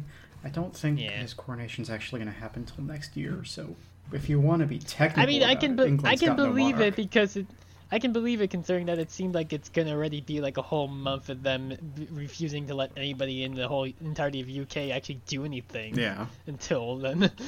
So it's like, God, you already saw the thing I posted where it's like 2 football teams or whatever, or baseball, I forget which one it was, like getting in trouble for having a practice game or something over the weekend, and it's like, Jesus fucking Christ. Let people do something besides sit around and be like, oh, big shame that the shitty colonizer's dead, huh? Yeah, rip. It's like, geez, most people don't give a fuck. I will say, good news, Canada's not putting Charles on their money, so... Good. I mean, Justin Trudeau is still trying to claim like it's such a sad thing when it's like, oh boy, no. Actually, you don't have to... Everybody doesn't have to, like, bend the knee at a fucking monarch dying just because they were shitty and invaded most of the world at one point or another. I guess it's also been, like, why, like, some of the energy for the last week has been weird, because it's like, yeah, like, it's been the talk of the fucking internet for so long, yet it's only been a week. Yeah. It feels so much fucking longer. But then to be like, oh yeah, no, that was, like, literally the day before Splatoon 3 released. That was a week ago. Yeah. What the fuck? Honestly, like, somebody died. We should be over it by now. I'm not trying to be rough, but it's not like any of us knew the Queen, you know? Yeah, no, like, none of us were tied to her, and also, like, most of us, especially us in particular, and the people in our Discord, know she was a piece of shit. Everybody knows that monarchs are pieces of shit, and yet there's still, like, some subsection of people that are just like, no, you gotta praise the ground they're on, and that you're not allowed to eat, sleep, or breathe, or do anything for a whole year because they died, and whatever. It's like, move the fuck on! Yeah. It's like, yeah, no, I get sad at times thinking about my ferrets being gone and all, but that's because I also knew them. Because I literally raised them ever since they were 2 months old. I had them. That sucks. I didn't know the fucking Queen, and I don't give a shit to know the Queen. Yeah, exactly. She's a corpse now. Who gives a fuck? That might be the episode title. She's a corpse. It applies to both her and Angela, huh? Right? Because they're acting like Angela's dead. We need to stop getting distracted. We need to move the fuck on. Maybe a little. Yes, so they all regroup with Glimmer and Castaspella, and Castaspella explains that Glimmer now has to do a ceremonial quest before making her first speech as queen, and then a big party. Adora is thrilled to hear that there is a quest because they are great at those. They're not. They really are not. I don't know what you're talking about. They're still alive is because they all have the lucky feet. That's the only way they have all managed to survive this long. Or their GM was just like, look. Their GM was like, look, y'all suck at this. You all get a free feat. You all get lucky. Because short of me having an actual like divine being join the group to keep you on the path forward and make sure you don't die, y'all are gonna die. So you all get lucky feats. Yeah, so this quest is how the Queens of Bright Moon essentially forged their connection to the Moonstone. In Glimmer's case, it's reforging. But, yeah, since she and Angela were both bound to it, both their powers were less potent, but this ritual will establish Glimmer as the elemental princess of Sparkles, I guess. Yeah, did they ever establish, like, because, I mean, like, we know Perfume is plants and Frost is, like, ice and stuff, and Marissa is water. Did they ever, like, establish, really, what the Moonstone is tied to? Not really, no. I mean, Angela's thing was just being immortal and having wings, and Glimmer's is Sparkles. Also, I want to bring that up. Is it like an elf situation where it's like, yeah, elves live for a long time and half elves live to be like 200 or something? Does Glimmer have a very long lifespan because she's like, you know, her mom was this supposedly immortal being? I don't. Or is that something they also never get to? Like, okay, so the thing is, Angela is said to be the immortal queen. That's like her whole thing, right? So I feel like she somehow knew she was immortal, so to speak. And Glimmer doesn't seem to have that, so I don't think she got the lifespan, because if she did, she would know that she's also the immortal queen, right? But she doesn't like ever bring that up or talk about it or anything, so I don't think that that's a power she got, since the Moonstone seems to grant different princesses different powers. Mm-hmm. But yeah, I don't know. There's some people have suggested that the Moonstone makes you the Princess of Light, and that's why Glimmer's thing is sparkles, but I don't really see how that connects to Angela at all, if I'm honest. Well, aside from her being like a little like angel person, where it's like, I don't know. I guess I'm associating angels with light all the time, which I mean is because of like other fiction and stuff. But she does really have wings, and like Glimmer doesn't have wings. Yeah, she's just got the tattoos. Yeah. But yeah, so Castaspella gives Bo a very long scroll containing all the details of the quest, and also a lantern thing, before being presented with a flower arrangement by a nearby Plumerian. She asks Glimmer's opinion on it, but then just ignores Glimmer's opinion entirely and fires the poor guy. I think we actually have seen this guy before. I think this is like Perfuma's swole buddy from episode 4. Yeah, he's the I don't remember his name, but he's the only Plumerian that has a name. I feel like, hang on, I gotta look this up now, because I think I actually mentioned him, because I think I did cover his voice actor. I gotta see now, based on my notes. Sorry, you covered this guy's voice actor, but not... Look. Apparently it's just referred to as Seneschal. Yeah, that's so the one. I think it's like the Seneschal, yeah, because he's Jordan Fisher, because he's also Seahawk's voice actor. That's why I covered him, because he also voices Seahawk. Right. But yeah, that's also definitely the same guy. Yeah. Oh yeah, he was Madden Until Dawn. Right, I remember that game. Okay, I remember. That's why I covered that guy. I don't remember anything about the fucking wizard whose name I already forgot. Norwin, right, whatever. Yeah, so... He's dead, rip. Doesn't matter. Yeah, Casta is basically just in a super weird mood. She's thrilled to be able to throw this party, and is extremely, I want to say Bridezilla-esque about it. It's just very... She's planning this party and wants to do it her way. Yeah, she is very Bridezilla about it. And yeah, she doesn't seem bothered at all by her sister-in-law being dead, but she just kind of talks around it and mentions how she's absent and so on. Outside, Frosta has created an ice sculpture of herself and Glimmer, both incredibly swollen flexing. I love it. But she says that she wanted to do something special for Glimmer, and even offers to make more, but Glimmer asks her instead to greet the guests. Frosta hears this and says, "Bouncer," and runs off to punch some people. Yeah, again, like, I thought Frosta learned not to be like this back in season 2. Like, I don't know. I feel like she's just regressed again. But also, she really hasn't been in the show since that episode. Yeah, no, she really hasn't. Yeah, I mean, to be fair, never has Perfuma, really.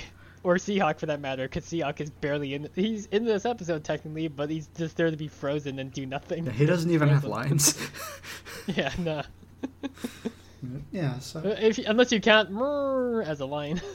I don't know. The last time we saw Frosta, I think, was in the D&D episode, right? And this is very in character with her there. Yeah, it's true. Yeah, we did see Mermista, Frosta, and Perfume in that episode too. But they were kind of more there just to add more chaos rather than actually, like, I don't know. I guess that's really what they do in this episode too, is just add more chaos. Yeah.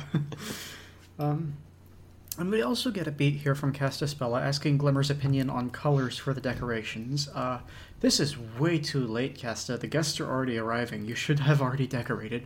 But she basically ignores Glimmer's choice and pushes her toward the one Casta wants. It's bad. She's terrible. Yeah, not great. Yeah, and she just Bridezillas around a little bit more before demanding to know where the flowers are.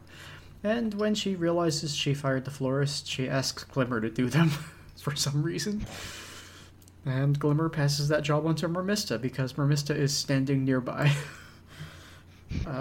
As Perfume is also there, by the way. Just like in the background, just looking clearly like, I wanted to do this. I'm the flower person. Yeah. But Glimmer doesn't give a fuck. She's like, I don't want to deal with this day anyway. Yeah. Mermista does snark a little bit about loving flower arrangements, but Casta does not understand her sarcasm at all and drags her off to do that. Mermista clearly is the best character on this show. I absolutely agree, but this is a little weird to me. So, she's very obviously being sarcastic here, right? But later on, she obviously wants to be doing the flower arrangements. Yeah, she's she super is into sarcastic. it. Yeah, she's sarcastic at first, but then she actually realizes she's actually having fun. Yeah, exactly. It's pretty funny. Swiftwind shows up and starts bothering Glimmer about the things he needs for his, quote, coronation song. And I just, like, all these people don't seem to understand that they lost someone. It's so strange. Yeah, like they're all kind of just like leaning too far into the like forget and move on kind of thing, when it's like there's a way to handle this and be like tactful about it, and they're just like being like a little bit too far passive of like, yeah, let's just move on and act like everything's all hunky dory. Well, not even that. It's just everyone in this episode, I would argue, with the exception of Adora and Bo, are making it about themselves. They're not allowing Glimmer space to process or choose what she needs from this party. They just, this is going to be about me. I want to do the coronation song. I want to do the giant ice sculptures of myself for some reason. I want to... Yeah, I want to punch party guests because I'm the bouncer now. Yeah. Because I made myself the bouncer now. And it's... Like, I get maybe not wanting Glimmer to focus on her dead mom, but also... It's just so self-centered from everyone. It's very strange. Yeah. But, yeah, so Castaspella takes Glimmer away because she needs her to pick napkin arrangements, and I don't know why. Casta's just going to pick them anyway. But Bo needs help finding the ceremonial robe anyway, so they all get separated, and as they do, Mermista floods the plaza so that she can put seaweed everywhere. There is a moment here where Adora turns the Sword of Protection into a mop, so I guess that's a thing it can do. Yeah, I get that she's been like practicing to figure out other configurations it can have, but how the fuck did she figure out it could be a mop? I mean, she accidentally figured out that it could be a cup back in the season 2 premiere, but like still, what would she have been doing that basically, like, unless she was like trying to make it into a staff and was like, well, it can be a staff with a mop on the front, I guess. Yeah, I don't even know why it could do that. It's just such a weird use for that. Like, it makes way more sense why she figures out it can be a gauntlet next episode, because it makes sense for her to be like, oh, I need to make it be a thing that I can put on me that people can steal it a lot harder. Yeah. Because it's literally on my arm compared to on my back, because people keep stealing the fucking sword all the time. What context would she have to know that this thing can be a mop? It's also just a really weird use for a legendary weapon that's the key to the planet. Yes, also that. It's like you're using a sword as a toothpick, basically. Yeah. It's like, Link, stop fucking around and stop like carving your turkey with the Master Sword. It's a fucking legendary sword that's been around for 10,000 years, you idiot. Yeah. It literally has a weird robot lady in it. Stop. Yeah, we cut to Hordak's lab in the Fright Zone, where Catra is just kind of sauntering through the destroyed place, and she demands action of her boss. They're just kind of sitting around, and she wants to move against Bright Moon since the Queen is dead. She sees it as the perfect opportunity. But yeah, Hordak... she agrees with us from last episode when Casey sent in the question like, is this the right time for them to invade? Yes. Now hold the obviously. phone. I said no, it wasn't the right time to invade. So, well, don't I said put it that was on yes, me. and Catra agrees with me. Yes. You invade when the enemy is in a state of disarray because the Queen is dead. Obviously. Okay, now think about that. Catra agrees with you. Does that mean you had a good idea? Oh no. I guess not, actually, considering Catra's been full of bad ideas the entire show. But yeah, Hordak is very mad. He is on my team. He doesn't think it's a good time to invade because they just had the whole Fright Zone blown up and Bright Moon is at full military capacity. But yeah, she just reminds him that it was Entrapta's fault, and he throws her out, shouting to never say that name again and to go shore up the defenses if she needs to do anything, and throws some big old machinery after her. And she just smirks as she leaves. But back in Bright Moon, Adora and Bo have found the ceremonial robe, and it is way too big, even for Angela. I don't know who wore this last, but they must have been like 11 feet tall. Casta looks like she's going to have empathy for a moment, but then just completely fails to, going on about how good of a Queen Glimmer will be and how good of a ceremony this is going to be. She does not seem to get what her niece is going through, but... Definitely not. Yeah, you would think she would have some empathy here. It's not like... Yeah, it's like literally her brother's wife is dead. Yeah. You would think that she would be somewhat a little bit sad and realize what her niece is going through, maybe. Yeah, and especially, like, her brother died, you know? She knows what it's like to lose a family member. Exactly. Maybe not as much as losing a parent, but, like, he still lost a sibling. Exactly, but no, she just wants to throw this really good party, I guess. So, after Casta leaves, Adora talks a little bit about how it's going to be okay, though, because they've got the stuff, and they'll be together for the whole quest, and then Bo pulls Adora aside to reveal that he lost the lantern. So, now he and Adora are freaking out, and they decide they have to find the lantern to make sure Glimmer's day is perfect, because that's a thing Adora keeps saying. I feel like she's inspired by the perfect world she just lived through. I don't know. And she charges off to look, but bumps into Shadow Weaver, who is walking around free now because she is a guest, not a prisoner anymore. This is such a bad move. Why would they do this? Yeah, well, I mean, Glimmer's in charge now, I guess, so she can, what she says goes. I don't care. It's still a bad move. She should know not to trust Shadow Weaver. Look, we've already established that they are terrible at everything they do, so of course they would make one of the worst decisions possible of, yeah, let's release Adora's abuser. Yeah, that seems alright. This person who betrayed the sorcerers to join the Horde, then betrayed the Horde to join us. Yeah, that seems like the right choice. Yeah, surely they won't betray us to join Horde Prime. No, definitely not. She does give Adora best wishes, but in that ominous kind of untrue way, and just sort of warns that, you know, power changes people, and I sure hope that your friendship with Glimmer will persist now that she's queen, but Adora absolutely brushes off the mind games and keeps on going, so good on her. She learned something. Oh, also her mask is fixed. Yeah, I guess they must have got her a new one. Or maybe, like, I don't know. I don't think Glimmer's power gives her the mending cantrip. Yeah, I don't think they have a magic repair she person on the team. She is a warlock. I'm pretty sure mending's on the warlock spell list. I think the only person they have that could fix stuff is Bo, and I don't know if he would agree to do that. Yeah, so outside, Frosta is just freezing anyone who tries to get into the party because that's how she's decided bouncers work.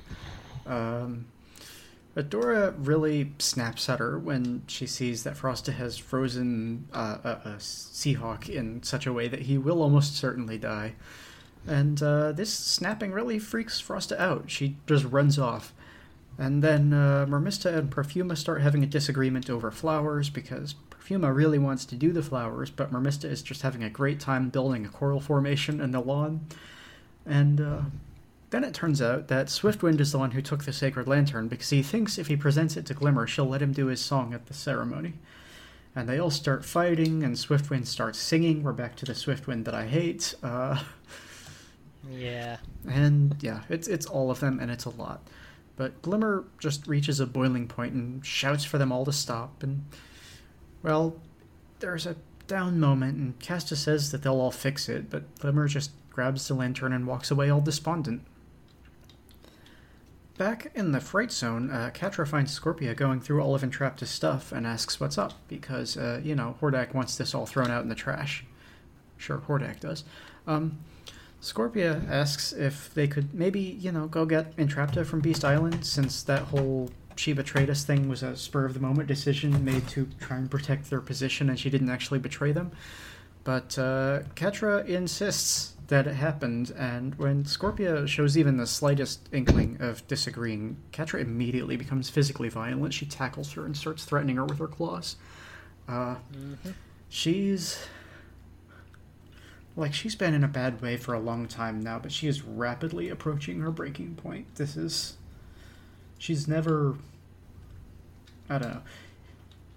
How do I say this? She has never actively attacked someone before. There have been instances where we think she might have, maybe hurt someone on purpose, rather than being a reflex. But this is the first time that, okay, yes, she's setting out to hurt Scorpia, you know what I mean? Yeah. And she just insists that Entrapta betrayed the Horde, and that the portal did what it was supposed to, and this whole thing was a win, because if those things aren't true, she loses again, and she can't handle the fact that she was wrong. And that is... The fact that she was wrong is what's pushing her over the edge, I guess. It's a lot. Yep. But She storms out after this display of physical dominance, and when she does, it's revealed that Scorpia was here to visit Emily the robot, who didn't get sent to Beast Island. Scorpia has decided to protect her and is giving her little plates of gears and sprockets to eat. I don't know if Emily does that, but it's very cute. Emily can do what she wants. Yeah. And Scorpia promises that nothing's going to happen to Emily. It's very cute. She misses her friend. Back in Brightmoon, the coronation begins, and Glimmer and her 2 witnesses, Bo and Adora, are sent on the quest of queens, which is in a cave behind a waterfall. This does not seem super interesting to the onlookers. They're just staring at a waterfall. Yeah, it's like one of those things that I remember with me having like been on my whole like re-listen of the Shriekcast, with them being like, the fucking stupid maze in the 4th book is the worst because nobody can see shit going on with that task. It's like, it's such a dumb thing. Especially also like the second one when they're underwater the entire time. It's like people are watching nothing. I think this one is worse because they're standing up. So at least in the Harry Potter one, they have chairs. True. They at least had seats. Yeah. Even if they were looking at nothing. These people are looking at nothing and have those seats. Yes.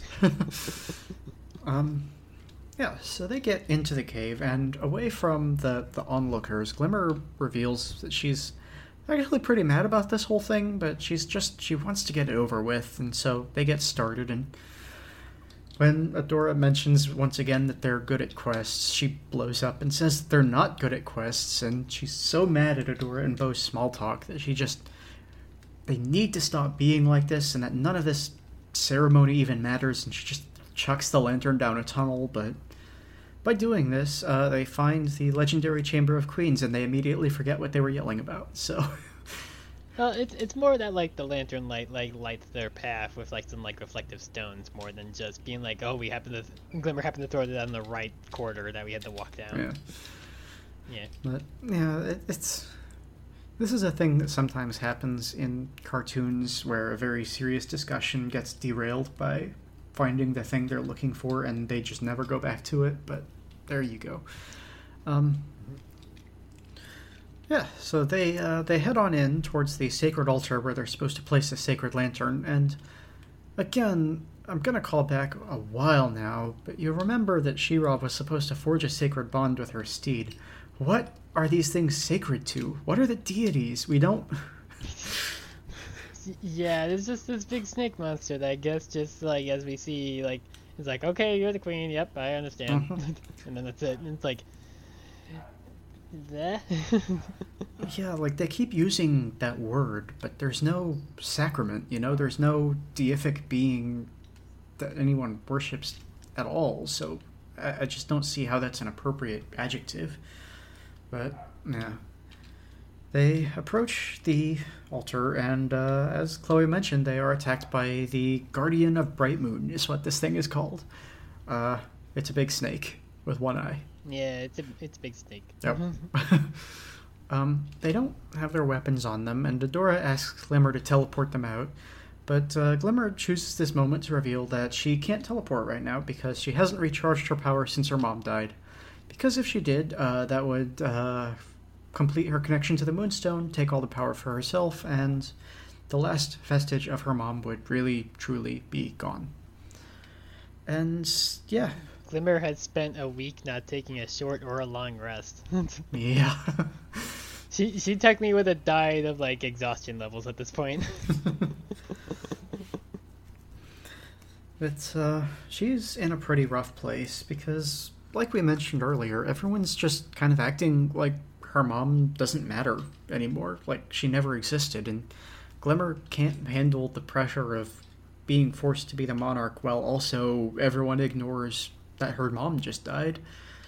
And Adora breaks and hugs her and admits that she was trying to keep the subject away from her because, talking about the people you've lost hurts.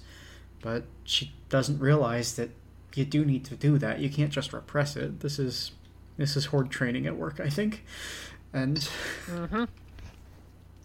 and she lets Glimmer know that Angela's last request was for Adora to look after her. And she's trying, but she just doesn't know how. So they agree to figure it all out together, because together they can handle anything. Which is uncomfortable to me, because that is too close to nothing really bad can happen as long as we have each other. So they have... Yeah, no, bad things happen regardless of how close you are with people. Mm-hmm. Yeah, Adora keeps making this promise to people that everything will be fine when they stick together, and then it's not a promise she can keep. He's proven wrong 2 episodes later, yeah. But, yeah, so they have a good cry, and then all of a sudden Adora has the sword again, so they all go to charge and fight the Guardian of the Chamber. Bo and Adora fight the Guardian of Bright Moon, while Glimmer makes a break for the altar, and it seems to be working at first, but the Guardian actually is beating Bo and She-Ra pretty soundly. It's not, like... They do okay at first, but then it starts stomping them. It's a bad look. Yeah, maybe if Adora used her sword as a sword and not a net, maybe she would actually do a little bit better at fighting stuff. Maybe. Hey, why wasn't the Guardian of Bright Moon at the Battle of Bright Moon, huh? You'd think they could... Also, yeah, good fucking point, yeah. Just saying, it's not like he's got a lot of jobs. Yeah, like Angela, like you feel that like none of your fucking soldiers in that fight besides your daughter and her friends. Maybe you could have been like, alright, fuck all y'all, snake time, and summoned your fucking loyal-ass robot-looking snake or something. Yeah, that would have been Like nice. it has a little bit of a mechanical-looking face, at least in my opinion, so I don't know. I don't think it's a machine, but it's like, it definitely is like not a normal snake. Yeah, it's one of those It's got animals. yeah, it's got like a little bit of like a cat face in a sense, so like especially with its mouth design, I guess. It reminds me of the Turians from Mass Effect. Actually, now I think about it, the mouth with like the how like they have like the like not like flaps on the side, but like the extra like hard plating kind of thing. Yeah. Kind of looks like that a little bit based on its mouth design. So there's something going on with the snake, but it's not a snake. It's also not a robot. But it's like, Angelic, yeah, you have this thing under there. You could have been like, check it out, motherfucker, snake. And then, or at least like maybe hinted at snake, and then like 3 seasons later, like, well, 2 and a chain seasons later, I guess, be like, oh, that's what that was. It was Snake. Okay, cool. Or have Snake come back and be like, hey, what's up? I gotta fight you, sorry. Yes, also let the snake talk and be like, yeah, sorry about this. I feel real bad, but you're not technically the queen yet. Sorry. I think it would be much funnier if it was a mindless monster until she became the queen, and then all of a sudden it was just chill. It's like, yeah, I had a silent agreement with your mom, but you're not your mom, so I'm actually gonna go ahead and talk to you to let you know what the shit is about. Yeah. I feel real conflicted about having to attack you, but this is my job until you're actually the queen. Sorry. Yeah, so Glimmer distracts the snake, the Guardian, and gets it off of Bo and Adora, and I don't really know why she does this, because she does just immediately plug the lantern into the altar and turn into the queen. So, like, I feel like she could have done that without distracting the snake first. It wouldn't have changed anything, you know what I mean? Yeah. But, yeah, since her Moonstone connection is forged, she becomes the true queen of Bright Moon, and the Guardian bows to her and then just sort of leaves. And then, unfortunately, at this point, we have to say fuck Glimmer because she is a queen, and therefore she is royalty now, officially. Well, I mean, she's always been a princess, but yes. Yeah, but she never really acted like one. Now she has to lead an entire nation, and it's like, yep, that's the decider, I feel. Oh, well, I mean, if you want somebody who acts like a queen, this is not the show for you. But fair, yeah. Yeah, so as the snake leaves, though, Angela starts talking to her. This is I want to say it's a magical projection, not a hologram, but it's just a message that Angela left behind to say goodbye. And she apologizes for not being there for Glimmer, but tells her that she knows Glimmer's going to be okay because she's so strong and brave and ready to lead. And then Angela tells Glimmer that she's proud of her daughter and loves her before dissipating. And they teleport outside. Somehow, while they were in there, the entire place has been magically fixed. There's a new sculpture of Angela and Glimmer together, and the flowers and the water features are all done cooperatively, and somehow while they were in there, the princesses managed to work together and figure this out. Yeah. It's like they were not in there for long, like maybe an hour at most. Yeah, absolutely. Unless we cut over a lot of walk sequences. Yeah, they're just like, yeah, weird. It's been like half a day since we got in here. This is so long. Why do we have this whole big fucking like 12-hour long like hallway under Bright Moon this entire time? Seems very useless with the sake of everybody else having to stand around on their feet rather than having chairs outside. Well, you see, that's why the Guardian of Bright Moon wasn't there this whole time, is because he was all actually under the Fright Zone. It was just such a long tunnel that... Yeah. He's like, oh shit, I can hear her summoning for me, but it's gonna take me a long time to get there. They're gonna be probably dead or done by the time I get there anyway. It's not worth it. Yeah. Glimmer takes the stage and gives a speech memorializing her mother and reminding the rebellion of the work she did and the work that there's still left to do. And there's a lot of celebration. Glimmer has one last moment with her mother's statue. And then we cut to the Fright Zone, where Hordak approaches to find Catra sitting in his throne. She cuts the power to the room and just immediately takes him down. He doesn't have a chance. And steals the data shard from out of his armor, which ceases to function without it. She's also got her new outfit on. This is Season 4 Catra. I love this look. It whips. Yeah, I had seen this outfit at some point, I think on Twitter. So like I knew that this was coming, but I wasn't sure when. Yeah. See, I thought that like maybe I'd not noticed that like maybe she still had some of that like corruption stuff in her arm and that's why she had it, but I don't remember her having that when they exited the Perfect World last episode. Yeah, no, that's just a sleeve. That's yeah. Yeah, so Hordak essentially can't function at this point because he's wearing the giant suit of Iron Man armor but has no power core to run it, so he can't lift himself. And, well, he's helpless. She basically blackmails him into working for her because she thinks it's time to crush the rebellion once and for all. Because, you know, they have to do that before Prime arrives or else.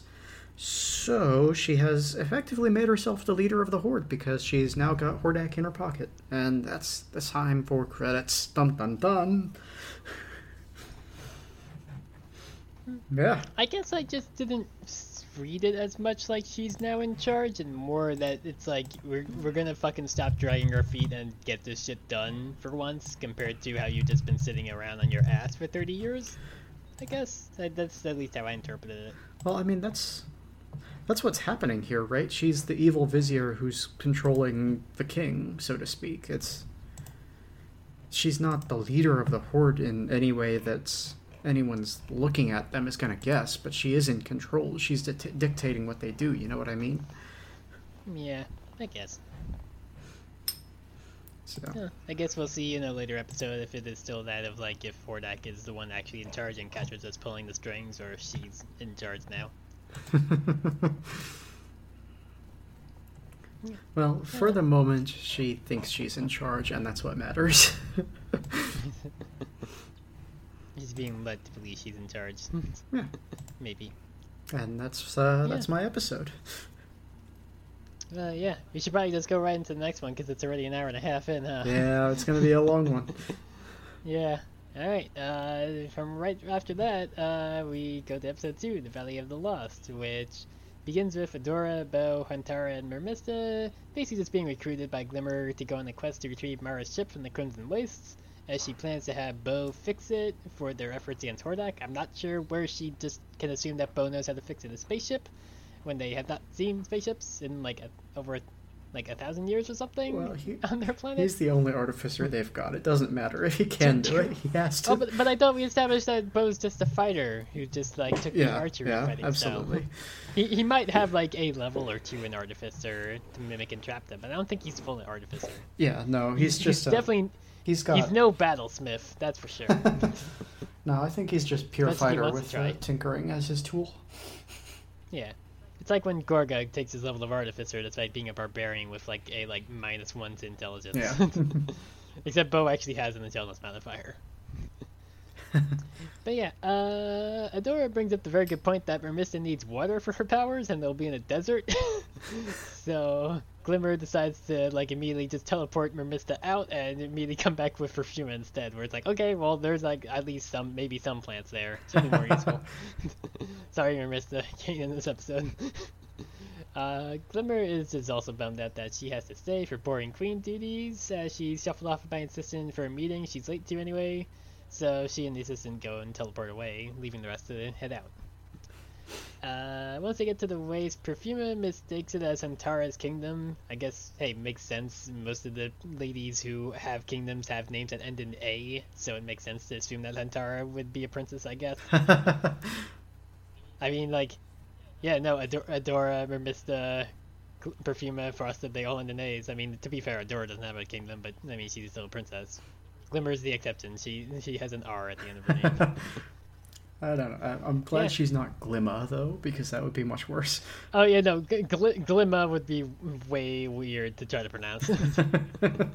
Yeah, it's strange. But yeah, she does say that Hantara should at least be somewhat happy to be back, since this is still her home. And she then demonstrates her powers to Hantara by trying to distort a weird, like, goopy cactus. It's not like a normal cactus, because it just, like, explodes into goop and stuff rather than water. But she basically just pops it by accident, at which point Hantara points out to Adora that she's a little bit concerned if they have to fight, if Perfuma can't really actually, like, use her powers on these weird plants that are different. They don't, I guess they really, it's not until, like, way later that she says that she just hates cacti. They don't really, like, go into, like, excruciating detail of why she doesn't, at least at first, is able to use cacti as a regular plant, but I don't know. I guess it's just because the Crimson Waste is just like a fucking weird hell dimension where everything is weird and different, so maybe it's just different composition or something.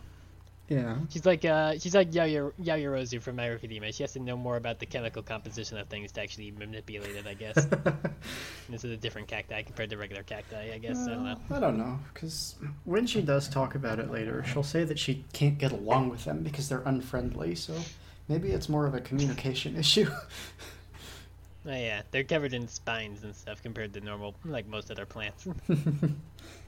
Even though roses also have plants, I'm pretty sure we've seen her use roses before, but whatever, doesn't matter. Semantics.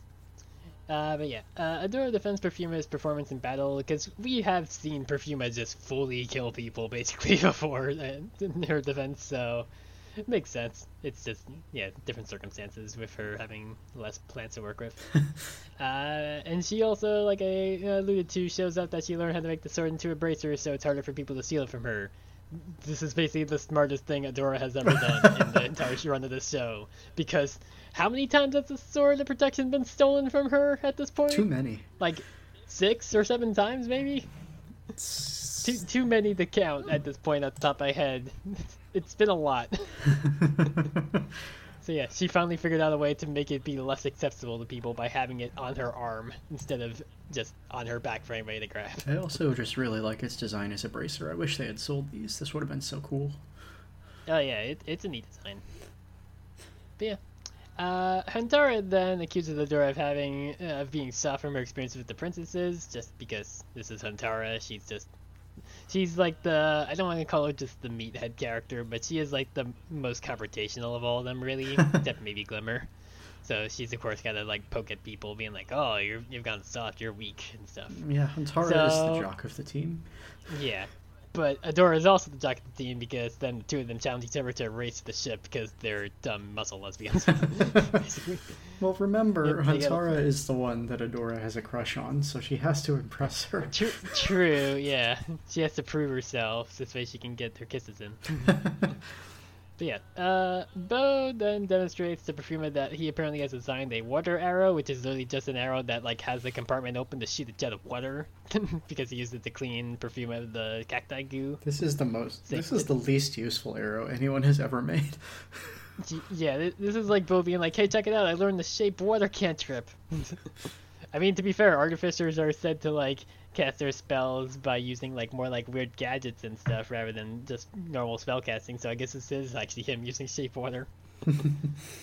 I think it's on the other first spell list, I don't remember. Basically he's just like being like, yeah, I'm just extending my repertoire of stuff I could do. So he then decides to use a convoluted analogy about cacti and linking them to Hantara about like potentially having Perfuma give her a chance, but Perfuma is actually legit talking about the cacti in her little rant about she can't manipulate them as well as other plants because they just don't get along.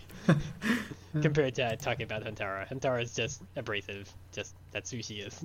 It's not about her, it's about the actual plants. But yeah, when she then learns that she cannot use the cacti to move the ship just because of her situation, they actually arrive at where the ship is to see it's already gone, so it doesn't matter anyway. Rip. Episode over. If only. That would have been Yeah. a great episode ending. I would have loved that. Yeah, that does have like a 5-minute long episode and Yes. be like, well, It was never going to Rip, I guess. happen, but it would have been very funny. no. Yeah. It's like a lot of the video game outlets doing their like look at The Last of Us Part 1 remake or whatever, where it's like literally like 30 seconds of being like, yeah, it looks like The Last of Us. All right, we're out. They actually did that on Giant Bomb. It was like Dan Reichert and somebody else being like, yeah, it is The Last of Us. It looks like The Last of Us. Okay, bye. Even there's a thing that comic books sometimes do where they'll like put the final page in and then the letters page or whatever, and then you turn the page and it just keeps going. It was like a fake out. I think that would have been exceptionally funny if they had started playing the credits and then gone back for more show. Yeah, like a character like pushes the credits away, being like, "Hang on, it's like we're not done here." Well, not even that, just like not acknowledging it, you know? Yeah, I guess that would be too like on the nose. That'd be like Yeah, there's no fourth be wall like some breakers in that- this show. yeah, that'd be some Undertale shit. Be like, hang on a sec. But yeah, where was I? Yeah, Bo's tracker pad then chimes in with Glimmer calling them as Adora is just like miming him, trying to get him to hang up. But Bo like quickly tries to excuse themselves, being like, "Oh yeah, the mission's going well, but we gotta go. Bye." It just turns it off. And then Huntara and Adora continue their like idiot competition of trying to track the ship down through just stupid ways where like Huntara like can like apparently taste sand to tell where things are, and Adora tries to mimic her, but then Bo just points out there are tracks and they can just follow the tracks. What are they doing? Bo somehow has survival when Huntara does not, even though she lives in a fucking wasteland. Well, makes Huntara has sense. survival. It's just that she's so desperate to use survival, she's not looking at the... Yeah, she's like, oh, I'm not looking at the obvious like signs that the GM left here for us, Exactly, yeah. because the GM forgot that 2 people in this session have survival, herself and Bo. Yeah, she just To be jumped... fair, Adora also has survival. They're just both rolling really badly compared to Bo. I don't think it's even that. I think they just jumped straight to survival and skipped perception entirely. This is fair, yeah. Bo's just like, wait, hang on, it's right there. Like, didn't even need survival. You just wanted to roll that for the sake of rolling something. But yeah, but they do actually, before Bo points it out, come to the conclusion that it had to have been the Horde based on the fact that like Huntara apparently like tastes like metal and rubber and stuff in the sand somehow. Not sure how that works, but whatever. But they follow them and come across the Valley of the Lost, which Huntara describes as both a haven for smugglers and also her home. Yeah, we're not really sure exactly how much time passes between when they actually get in there, but they eventually spot some Horde soldiers and disguise themselves with cloaks, although at least they all do. Huntara doesn't, but it makes sense because, like, the Horde doesn't really know who Huntara is, but they definitely would recognize Princesses and Bo at this point. But what they also don't notice is that a like lizard-looking person is watching them from above. I don't feel like I need to dance around it. This is Double Trouble. Well, I don't. Do they actually say Double Trouble's name in this episode? I legit forget. I watched it yesterday and I don't remember. I honestly do not know. Yeah, me, I forgot this also. Yeah, no, I don't think they do. I think like when they introduce themselves to Catra, I think they just skip over their name. Oh. But yeah, no, Weird. whatever. But yeah, they come across Huntara's 2 goons that had defected to Catra, and Huntara just wants to go and like fight them, I guess. But Adora and Perfumer like manage to convince her that they are here for the ship and not to go and do the stupid thing that would blow their cover. Huntara then has an idea of who can help them try to narrow down where the ship is, but before we get to that, we cut over to Catra and Scorpia sorting through the ship's contents somewhere else, because apparently they were able to move the ship, because Horde tech. Scorpia acts like a little bit out of character with her directness of just fully flirting with Catra here. Like being like, hey, I'd rather hang out with you than anything. And it's like, this is obviously not going to be Scorpia, actually, because Scorpia is not this direct. And we're proven correct there because another Scorpia comes in and mistakes her doppelganger as either like initially she thinks that her doppelganger is a twin that she didn't know about, but then she's like, oh, actually no, or I probably cloned me. I did sign a lot of paperwork originally. Yeah, she But- is super, like, She makes this face. She wants to get down with her clone. Look at this. Oh, yeah, no, definitely. As much as Scorpia has been flirting with Catra this whole time, the instant she sees another one of her, she changes. Nope, big win for me now. Yeah, she's like, hey, I went into, and then, it's like, it might be, like, me from the future or whatever, but, I mean, there's nothing wrong with that, I guess, maybe. Like, it's all masturbation, I guess, in a sense, if you think about it like that, maybe. I don't know. How could you say that? You know what I have to do now. What is that? Welcome to episode 37. It's all masturbation. Hey, we had one episode where the title wasn't horny for like the last month, so then we're back to the horny. Yeah, I guess. Yeah.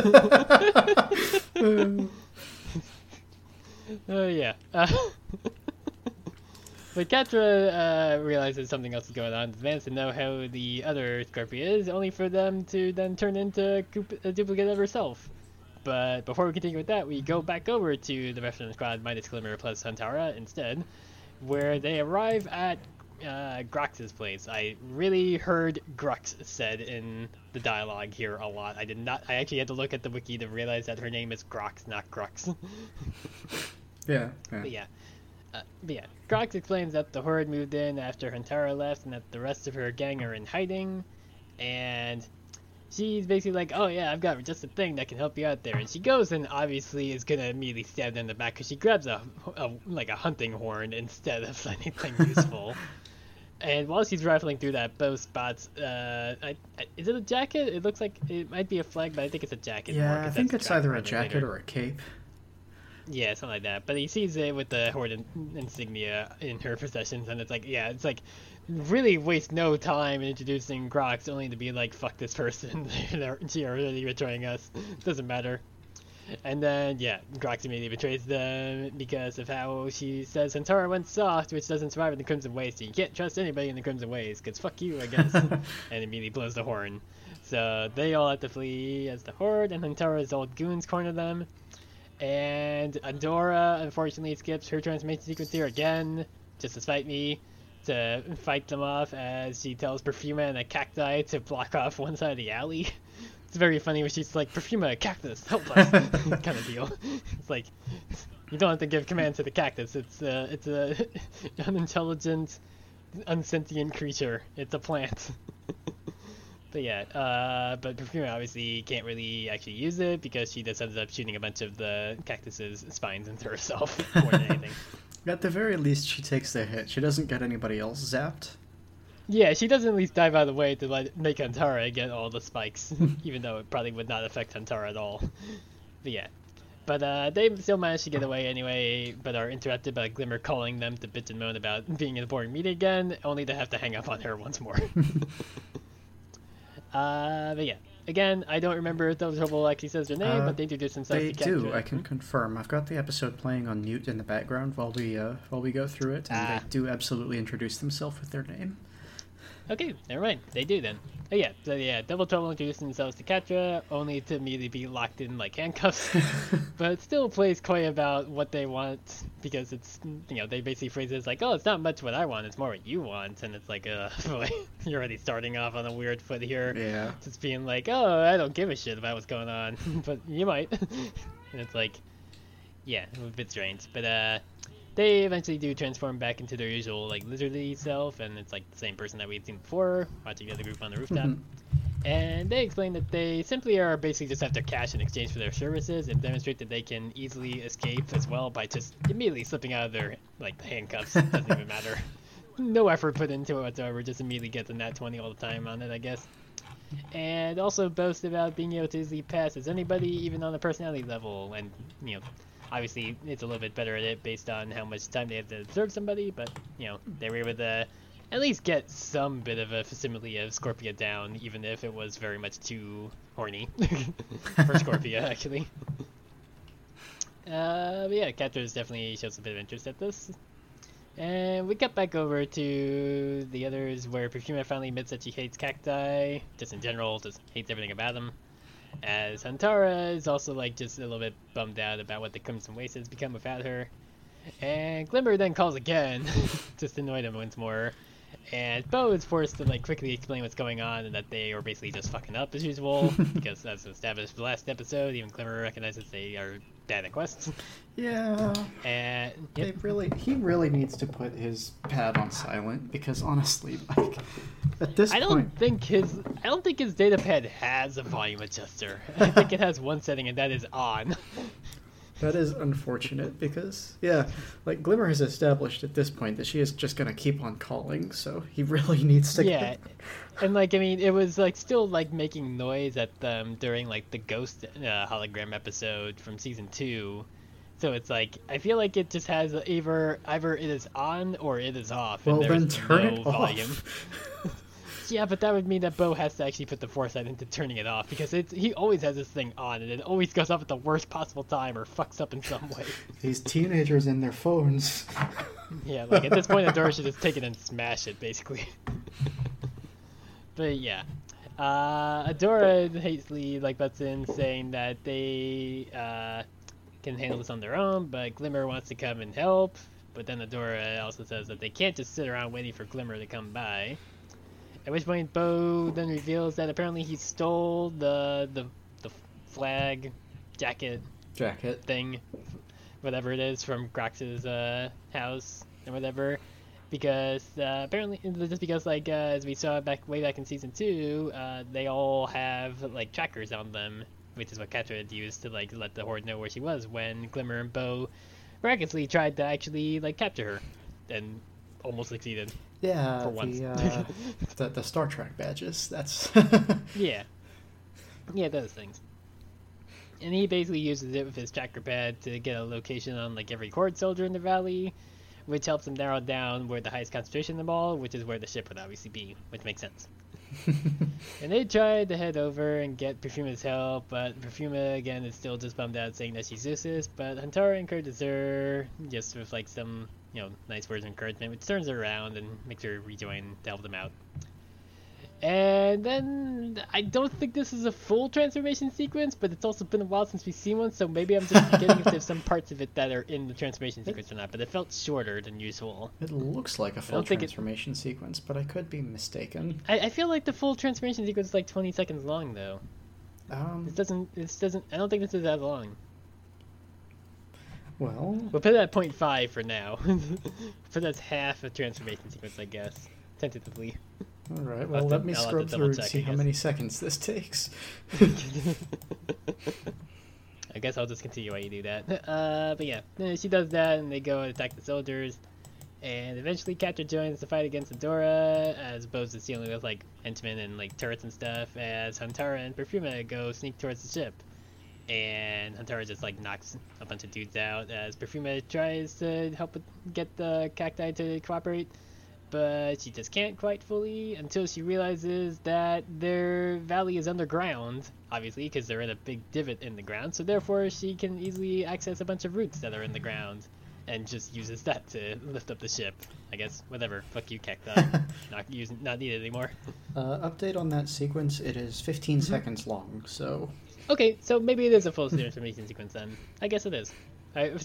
Again, it's been a while since we've seen one properly because sure the show has lied to me about transformation sequences, aka you said that there was like one an episode. Yeah, I don't know where that all went. Show, and then no. I believe Nate did this to me. We've established Nate has been going in and changing the Netflix version and then changing all the pirating sites to re-upload it with the new versions just to spite us. Truly Much devious. like how Dana was spiting us. But yes, Adora ends up being able to pin Catra behind like some like it looks like it's like a chunk of metal scaffolding that she just rips off and just pins her to like against the wall at the moment, and just like jumps off to like remove some fallen rocks that have fallen on the ship.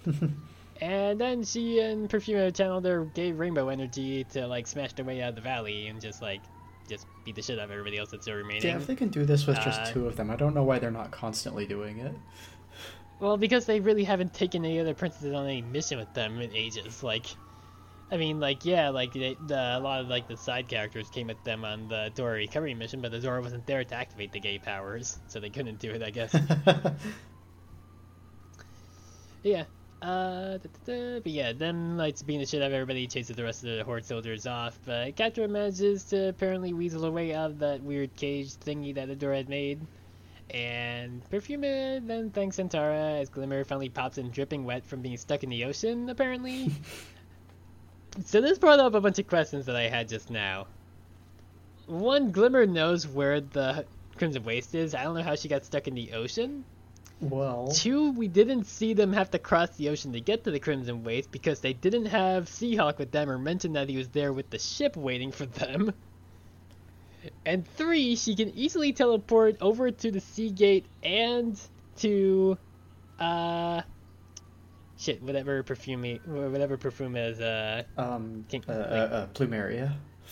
Plumeria. She can get to those places in like a span of seconds to switch them out at the start of this episode. So why does it take her so long in her getting lost in the ocean to get here this time? She has the full power of the Moonstone. Presumably she now has the full like level 7 version of teleport that wizards have, right? Okay, but here's the thing. At the beginning of the episode, when she brings Perfuma to the meeting, they're covered in snow because she accidentally teleported them to Snow Place before she went, Did she? Oh, did they? I didn't notice that. Yeah. She says she got a bit lost on the way back. So, even though she can teleport wherever now, she clearly does not have directional control the way she used to. Right. Okay. Maybe she's too drunk on the power that she's like, oh, I accidentally overshot thousands of miles. Whoops. Okay. Well, whatever. Still, she knows where the Crimson Waste is, and they did not go there on the boat the first time, so how'd she get lost in the ocean? Whatever. I don't know. Doesn't matter. It's a minor nitpick about a kid's show that we shouldn't be nitpicking about. But yeah, Hantara then tells Glimmer that she has to stay to remain and reclaim the waste for her people, so I guess she's out of the show officially at this point. Not a character anymore, I guess. Probably will show up maybe once in the season finale, in the series finale, but that's it, I'd guess. Hey, even if she was only in 3 episodes, that's more than classic Hantara got. Yeah, I mean, hey, she's been in the show more than Spinnerella and Natasha at this point, basically. Although to be fair, they were actually in like the background in like some of the shots in the previous episode, but they didn't do anything. Yeah. She's had more of a presence doing stuff than those two have, at the least. Yeah, I would argue that she's had more of a presence doing stuff than Seahawk. Yeah, it's also true. Seahawk has really not done much besides the episode he was introduced in, and then the episode where he was annoyed that, or like bummed out that Mermista didn't want to hang out with him. Yeah, that's pretty much it. Otherwise, he's just kind of there to hang out and be annoying. Yeah, he's been there in the background in some cases, or in the last episode, frozen salad to die. But yes. We cut over to Catra and Scorpia having escaped from the valley on a skiff, and it's revealed that Double Trouble was acting as Catra during the fight, and Catra is already impressed that they were able to fool Adora as well as they did with very little prep work. And Catra is just stoked about what they can do with that power later on. And yeah, we just end the episode there. Yeah, I kind of feel like that's an uncharitable read, but, like, Double Trouble as Catra didn't say anything, you know? So it's not exactly like they fooled Adora. True, yeah. Like, they did at least just be, like, they introduced themselves when they joined the fight against Adora, but they didn't really say much throughout the fight. Yeah, I think their one line is like, hey, don't damage the goods, and then they're just totally silent after that. Yeah. Frankly, should have been suspicious to Adora, because that's weird for Catra. Yeah, no, the thing that Catra always says when she shows up and sees Adora is, hey, Adora. Catra, you didn't even cover that? You didn't be like, okay, the one thing you gotta know definitely to make her know that it's you, or rather me, is you gotta say, hey, Adora, when she sees you. Yeah. You can't do anything else. You can't not say anything else. It has to be, hey, Adora. It has to be in, like, a little bit of, like, a, like, kind of somewhat suggestively sexy kind of way. Yeah. I mean, Adora didn't question it. No. But also Adora has, like, no insight check, so that's why. She just accepts it on face value. But also she doesn't know there's a literal shapeshifter on the planet, apparently. Yeah, it might be a hard thing to know. It depends on how on the down low Double Trouble has kept themselves. Yeah, which you would presume pretty well on the down low, considering they can be literally anybody. Yeah, yeah. I mean, they even like lampshade that. It's like, this is more or less what I usually look like without using a disguise as somebody else. Like, even I feel like at this point, Double Trouble isn't even sure what they actually like really fully look like, or they've just tweaked their appearance over the years. That they're like, yeah, this is what I settled on. I'm not sure what I actually like look like down, like in if I were to like look back at who I originally was. It doesn't matter. Yeah, yeah. Well, I don't blame them. Yeah. It turns out sometimes you just want to not have the body you were born with. Turns out. Shocker. Who would expect this from two people who have been established to be on hormones and have titty at this point in their lives? Yeah. It's almost like the people listening to this podcast haven't listened to any of the other episodes. Yeah, I don't know how this stacks up compared to other shows. Like, chronologically, I have no idea. But Double Trouble is the first character on a TV show that I ever saw that used they-them pronouns. And so that was extremely affirming to me, even if they are a weird lizard. So Yeah, I think that I remember hearing that too, just because I do about Double Trouble as well. Because it's like, oh, they have like a character that uses they-them pronouns in the show, voiced by a person who also uses they-them pronouns. So it's like, I remember that being big news, but also like I remember like, obviously the spoilers for the end of the show, the Cachadora kiss, obviously, it was big news too, to the point where I heard that even if I wasn't watching the show at that point. But I mean, it's also like, we were dealing with so little scraps at that point that it's like people were like going crazy when Korra and Asami held hands. yeah, absolutely. It's like just being like, oh, they might be in a relationship, but we weren't allowed to actually be upfront about it because Nickelodeon is a piece of shit. Yeah, They can say as much as they want in the comics, but not the show. Yeah, that's very strange. But I'm not going to talk about the comic too much, but I was very unhappy with the way that went. So, I still have all of them from both those little series they did with that, and I only ever read the first one for some reason. Yeah, it turns out, the stuff we learned about the Avatar creators a few months back kind of kills any interest in covering that show much. well, not even just that, but like the second arc of the Korra comics, and I'm about to spoil those here. Somebody about Kuvira? With Kuvira? Yeah. Somebody in that arc invents literal mind control and turns Asami into a straight person, so... Oh, fun. Yep. It's bad. Don't like it. Cool. It's fine by the end. It's they have to reset it to status quo, but still. Yeah, but it's the fact that there is still that "but still" that you have to say there is like, yeah, that says enough. Yeah, they invented conversion therapy that actually works in Avatar. It's a problem. Yeah, it really is. Yeah.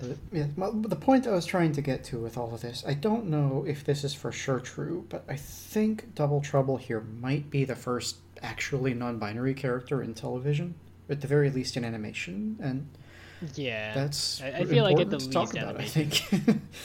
Yeah, and like I don't even though I watched this episode just like yesterday, I don't remember if there's ever a point where like Katra or Scorpio actually use pronouns with them, but it's like, I feel like with a character like Double Trouble, like we don't get characters like Rain afterwards without them, obviously, because it's like, yeah, like there is that little bit of like, you made the non-binary person be like a snake, like a lizard person. It's like you could make them just like a normal like human person, or not a different not like a like non-humanoid person, basically, kind of deal, I guess. Like the argument of like being like robots are always depicted as like the asexual like representation in shows just because they don't understand like love and sex kind of deal or whatever. Yeah. But it's like, yeah, but it's like it's still a milestone, especially for animation. To be fair, it's like on Netflix, where Netflix kinda, I guess at the time, let more things go compared to nowadays, where Netflix definitely seems like they don't want to do anything except let a bunch of queerphobes and transphobes on their site and do nothing else. No, it's fine. They put out Q-Force. Oh yeah. they did one decent thing and did like 50 shitty things. Q-Force is not except a for it decent all. thing. Okay, well, I haven't seen it. I thought it was because you brought it up. No, that was being sarcastic. It's Okay. But yeah, no, it's like, I mean, it's still also a thing that's like even when Rain was first introduced, like there were only like maybe like one or two times that they actually used pronouns about them, but like I mean in the season 2B premiere, like they are using they them all over the place about Rain in that episode, so it's like makes it way more obvious. I mean, like my mom didn't even notice that they like that Ida used they them pronouns like once or twice with Rain in that episode when they were introduced, but then like she definitely was like, oh yeah, I definitely heard that a lot, because there's a lot of people referring to Rain in the third person a lot of the time in that other episode when they appear. Yeah.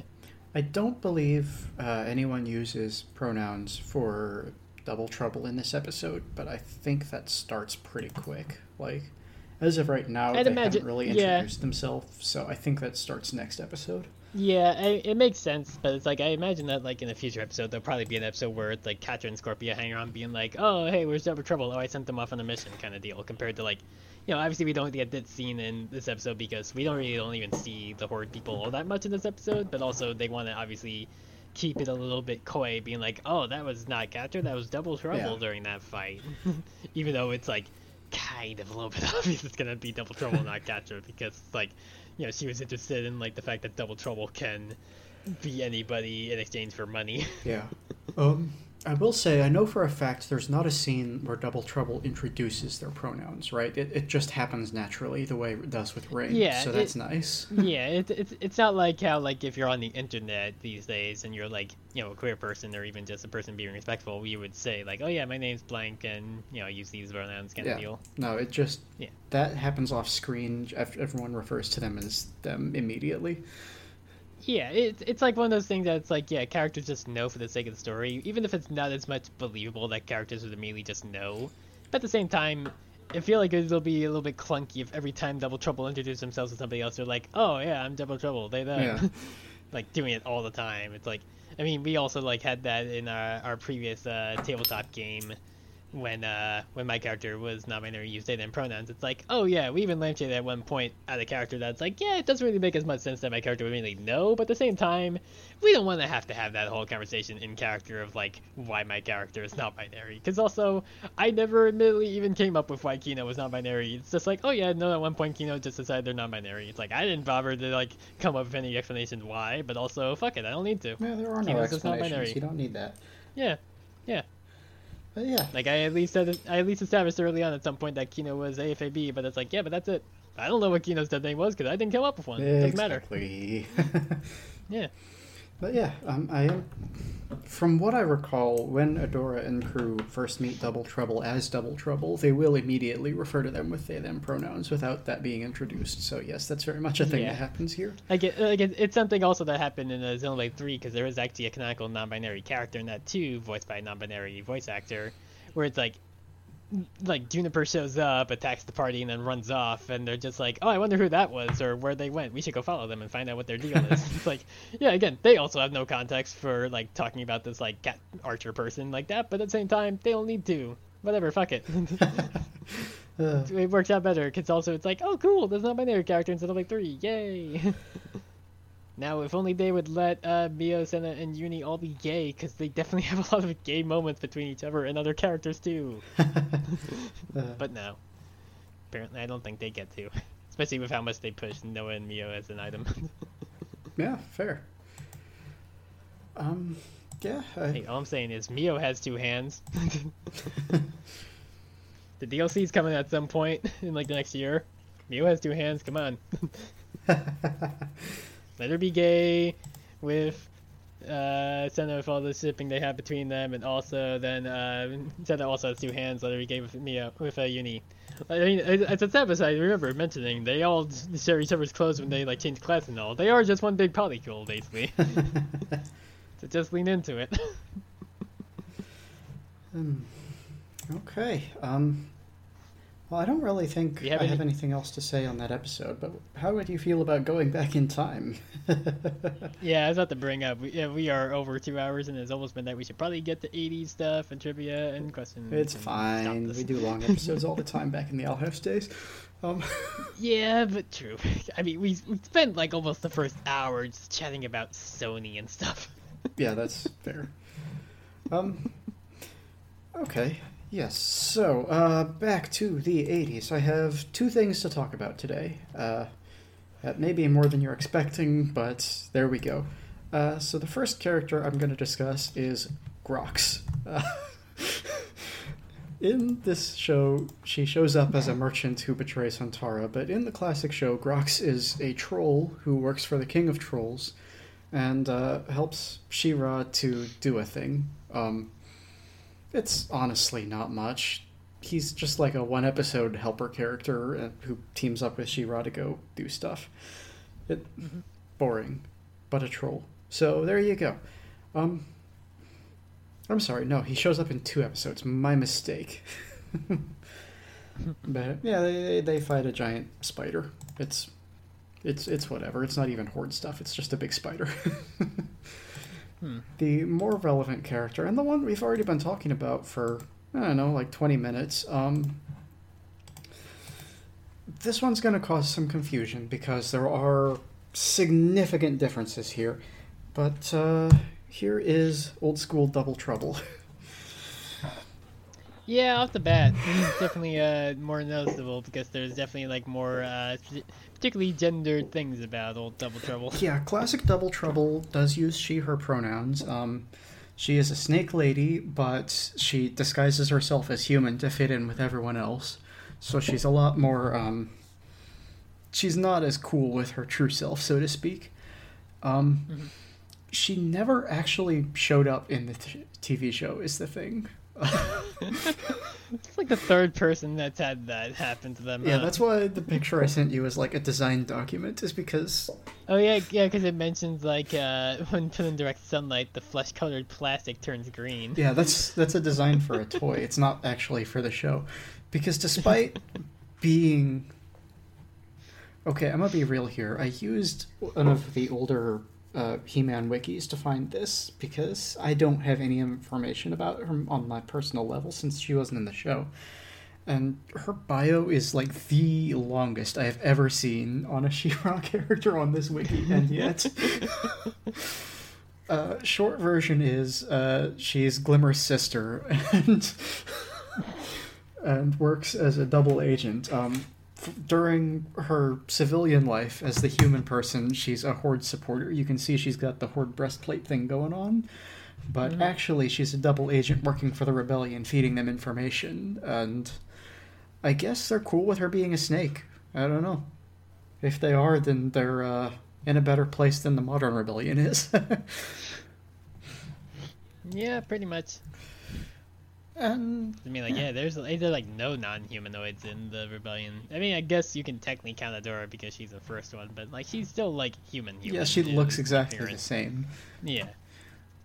Yeah. So this particular iteration of Double Trouble appeared in a single comic book, and that's it.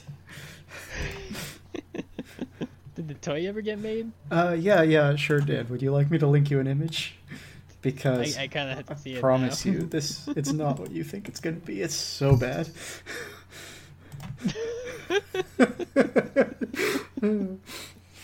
Oh boy, does she have a crossbow? Or is that like a weird stab? That is definitely a crossbow. Okay. Which is not in the design document. I don't know what that is. No, that's why I had to guess because it's not in the design doc. So yeah, I am going to link you one image of a comic panel. This is Double Trouble's singular appearance in He-Man / She-Ra media up to Princesses of Power. And there you go. Just wild Magneto bucket helmet with a ponytail coming out the back.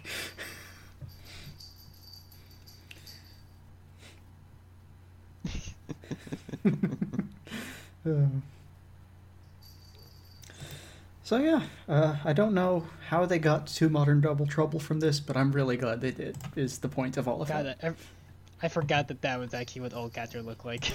That's not what Old Catcher looked like. That's a custom costume for the comic. But she's addressing... Oh, okay, right. But she's addressing her as Catra, so that is supposed to be Catra. It's just a different It is supposed to be Catra. It's just not what Catra looks like in the show. Yeah, there was some... Yeah. Design disagreements between the comics and the shows. You know how it is.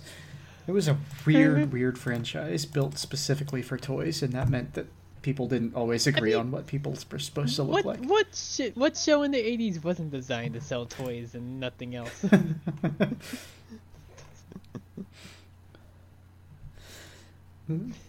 Yeah. But yeah, that's what I have for you today.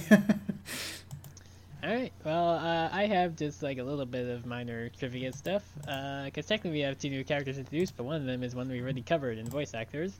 I'll just cover them real quick first, because Grox is voiced by Greg Griffin, who we've covered like 4 times already now, because Greg Griffin voices a lot of the side characters in this show and also Our House. Goodness.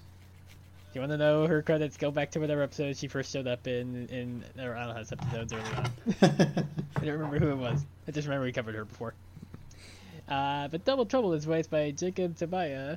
Tobia, I think. No, Tobia. They don't really have any other voice credits, but they at least like published their memoir, Sissy, a coming of gender story. So that's pretty cool. Nice. Yeah.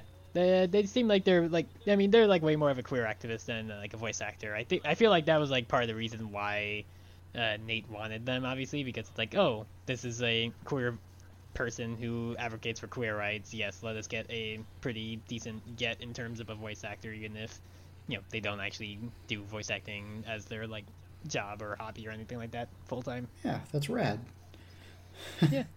Yeah, that's all I kind of had. Pretty quick and short, just because like Jacob doesn't have many credits, and we already covered Grox's voice actress multiple times. Well, yeah, that is pretty quick, nice and easy. I don't believe we have any questions today, but in the future, if you would like to send us questions, you can find us at UsWeirdosCast on Twitter, or send them to usweirdoscast@gmail.com. I'm sorry for that weird cadence. I had to take a breath in the middle of the sentence. But, yeah, I don't know, are we ready for plugs? It feels like we shouldn't be ready for plugs, but also it's been 2 hours plus. Yeah, we're at almost like 2 hours 20 according to my Audacity. We should probably just do that and get out of here, because it's past midnight. Okay, well, if you like this deranged rambling, you can find me at patch_jacket on Twitter. I've been doing a lot of retweets lately. Things have been interesting. The world is changing and staying the same all at once. That it constantly is, yeah.